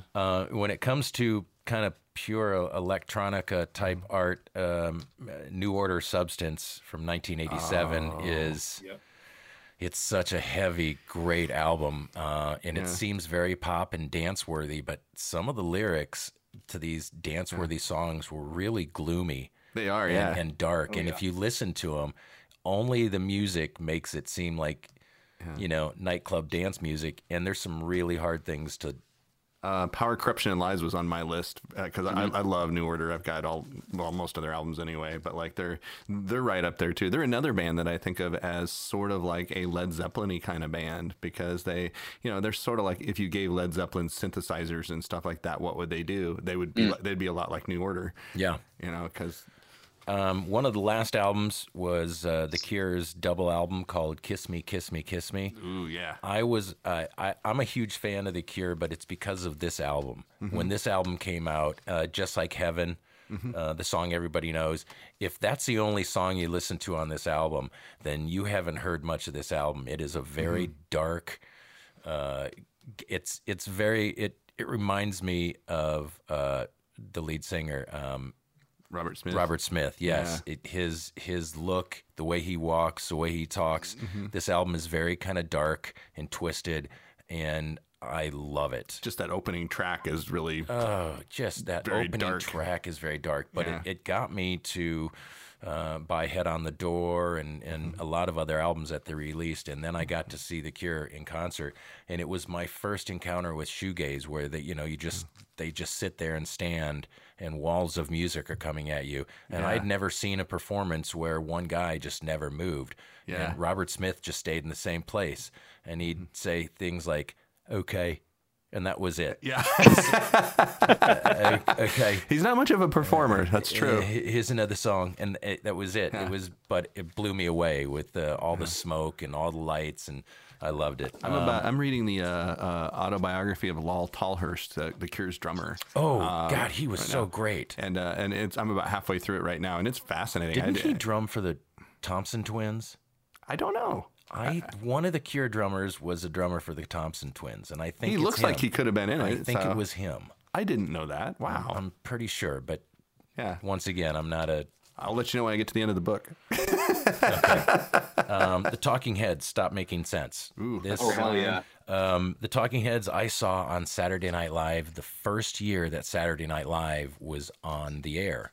And I was in Okoboji, Iowa with my dad, and we were sitting in his house, and we were watching Saturday Night Live together because we thought it was funny, and we were both kind of humorous. And they came on, and I tell you, my dad was like, "Do you like this band?" And it was the strangest thing I'd ever seen on TV. And David Byrne was doing the chop on his arm and flipping his head back, and I looked at my dad, and I can remember this clear as a whistle. I said, "No, I'll never like this band." Now it's one of the biggest. Now it's one of the biggest collections I have in my album collection. I don't know what made me not like them, except it was just the weirdest thing I'd ever seen. You weren't ready for him yet. No, and he used to wear that big suit, and he'd say he wore this big suit because he wanted to see how small he could make his head look in comparison with the rest of his body. And I thought, this guy is strange, but there's something about it. Yeah. And then the last two albums I brought over, the first one was my first rock and roll love that nobody really knew about, and that was Cheap Trick at Budokan. It has the song "I Want You to Want Me," and thank God that they did record it live at Budokan, because the original version that they recorded in studio is like a nursing home song. It's pretty It lame. is absolutely the worst. And then the last album is the Clash, Combat Rock. That's a classic. Love it. Yeah, it's just straight to hell. That song. I mean, of course, Rock the Casbah and Should I Stay or Should I Go? Yeah. But Straight to Hell, that song, although it doesn't have anything to do with me, I related to it for some reason. I loved the music. I loved the lyrics. I loved the sound of it. Yeah. And these guys were just different than any other alternative band that I'd listened to. Yeah. They might have been my first real influence into semi-punk. Yeah. Yeah. They're incredible. I've been getting back into them, playing their music for my kids, and it's just been so exciting for me too. I mean, I've loved them all along, but I've just been that's been one of the bands that, from pulling it back out to share it with my kids, that has just blown me away the most. The Clash are amazing. That's another very, very politically engaged band. You know, and there's so many of their songs where like, well, you were mentioning how like with New Order, like sounds like it's happy, but then if you actually listen to what they're saying, there's another level. Yeah. The Clash have that too, where it's like, you know, a lot of times you can hear the song a lot of times before you even recognize like the political undertones of it. And then you're like, whoa, this is about the cops breaking into your house and shooting you in the head. Like that might be right. That might be from London Calling, but well, that album's great too. London Calling. Well, yeah, that's another one that was on my list. Yeah, that cover of London Calling with the bass player. Yeah. Is it the bass player, guitar player? But it's a live shot where he's slamming his guitar to the ground and it hasn't reached there yet. Yeah. That picture is just so rock and roll to me. That's the same iconography as the Elvis Presley's album. Oh, they stole the design from Elvis Presley. Oh, but instead it's a punk rock version of Elvis Presley. I didn't know that. Yeah. No, they're brilliant. I wanted to mention too. I also looked at Stop Making Sense. I considered doing that. I was thinking at some point, Brian, we might want to do a soundtracks and scores episode. Ooh, cool. And so maybe we could say. But yeah, because like I want the movie that I mentioned earlier in connection with Laurie Anderson, Something Wild. The same director, Jonathan Demme, directed that movie. Stop Making Sense. That is the best rock and roll concert movie I've ever seen. Yep. Very good. It is absolutely fascinating. It is one of the most visually stunning, and it's not like they're not like jumping around trying to do the craziest stuff. It's just this very theatrical, like you mentioned the big suit. It's like it builds up to that slowly with like these choreographed dance moves that are just like almost like the beginning of something, you know what I mean? Like it doesn't explode into something crazy, but like the smallest amount of coordination, and then just every person, Talking Heads, like every person playing in that band is just a world-class musician. Yeah. And they add one person to the band at a time. Like it starts with David Byrne's solo, and then the bass player comes out, and there's like it's slowly building.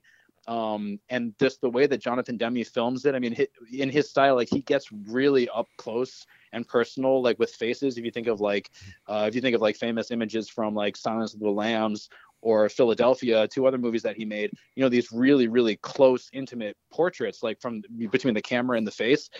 He is amazing. He also directed a Neil Young concert film, and it's the same thing. Just the way that he films rock music is so intimate and so dramatic. If people know that album Stop Making Sense, definitely seek out the movie, because it's thrilling. It's like a classic movie. Yeah it really is.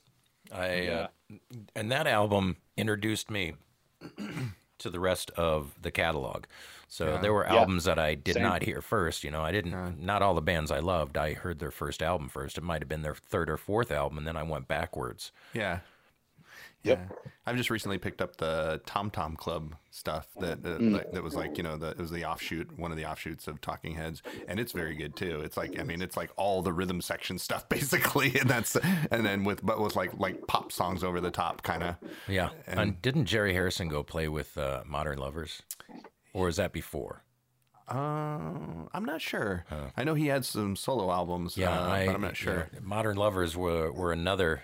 Jonathan Richman, very strange lyricist. I think and you're right. I think he did play with them. And so I was driven to listen to the Modern Lovers because of that. Yeah, which was another album I almost brought over. Yeah, but that's a great one too. It gets very difficult when you're going through your collection, thinking which ones do I want to talk about, because I buy things that have a story to me, that have a meaning to me, that have a place in my life, and so it's hard to, like say to one of your kids, "You're my favorite."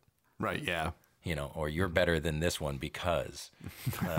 So I could do more of these easily. Yeah. Oh yeah. Well, wasn't one of the members of the Modern Lovers also in the Cars? Or am I crossing? That sounds right. I don't know. I haven't listened to that one in a while, but I remember it being and John Cale was maybe in it or something. You know what? That's when I'm going to have to find that out. I think John Cale was in that. I want to know that. Yeah, they were kind of like a weird super group. They were a weird super group. Yeah. No, I love the Modern Lovers as well, and I've seen Jonathan Richman in concert, and he's just one of the most moving, wonderful performers. He's so sincere, and there's so much like satire and like sarcasm in like punk rock, and like I mean, I guess people call Modern Lovers like proto punk or whatever. It might, it's not, it's punk adjacent, I guess. But he just does, he does not fall into that trap at all. No. His songwriting is so from the heart and so guileless. And when you see him perform and like listen to his solo albums in particular, he is really winning. His stuff is beautiful. He's really one of my favorite songwriters. He's one of the guys. He's one of those people that you don't have to have a great, perfect voice to love. There is just something so great about the package that, I mean, there's a lot of people that their voices aren't, like the quality of Celine Dion or whoever just is, or Mariah Carey. I think of people like Mark Knopfler, who's got a very growly, rough voice, but it's the way he presents his storytelling and his music that makes me, and that's the same with Jonathan Richman. He's got a very nasally, weird way of presenting his songs, but there's just something that works. Yeah. That if I saw you going with hippie Johnny, he totally like personifies, the person speaking, and it's like, he has a song where he's like, it's one of his like later Jonathan Richman band songs where like the song is like, I'm 17. It's like I'm about 17, I guess. He's forever. He's like he's this person who has that. He's maintained that outlook of someone who is young and idealistic, and as he's gotten older, it's not that he's being unrealistic or that he's not looking at reality. It's just that he's more kept alive this ability to look at the world, at his world, with love and appreciation, rather than cynicism and satire, which, I mean, some of our favorite artists embrace, cynicism and satire. A lot of the people that we're talking, we're down with that. But it's just Jonathan is and the Modern Lovers, they're special because they don't do that. Also, David Robinson, the drummer of the Modern Lovers, was the drummer of the Cars. Okay. Yeah. And the keyboardist Jerry Harrison was in Talking Heads. Okay. Right. And then also the bass player Ernie Brooks, he went on to be playing in a bunch of different bands as well. You mentioned John Cale. The modern, like Jonathan Richman was like a Velvet Underground super fan. I don't know if I can see that. Yeah, and like he's written a song. He even has a song about the first time that he saw the Velvet Underground. And there's just like a lot of overlap between those worlds, which is just kind of really interesting. And for the blog as well, I was recently writing about Arthur Russell, who is a songwriter and composer from Iowa, from Oskaloosa, Iowa. And he was also a collaborator of Ernie Brooks, who was in the Modern Lovers. So, just kind of there's an Iowa connection. Yeah. And he brought, when he was Arthur Russell, when he was the musical director of The Kitchen, which was like an experimental, like avant-garde music venue in New York City. While he was programming there, he put together a Modern Lovers reunion show. They played at this avant-garde venue, and it was kind of a big deal because it kind of bridged the gap between like proto-punk and avant-garde composition. He's bringing in the Modern Lovers to play in this space. And but then when you look at the things that like John Cale and people like that have done, like there's a lot of crossover between rock, punk, and avant-garde, at least in terms of the people. There's a bit of an Iowa connection to the Modern Lovers, Nice. Especially just through Ernie Brooks and this guy Arthur Russell. There was another band that I meant to bring up that reminded me of the Modern Lovers, but in a different way, and that was the Violent Femmes. Oh yeah. The Violent Femmes freshman release. Yeah. I just don't know if you get any better like garage punk band sound. Yeah. Classic. Yeah, I think that they kind of went downhill when they got picked up by, I think it was Sony, and their sound got a lot more layered. Yeah. But that first album was just a gem all the way through. Such teenage angst that it was just fun to listen to. Yeah. Mm-hmm.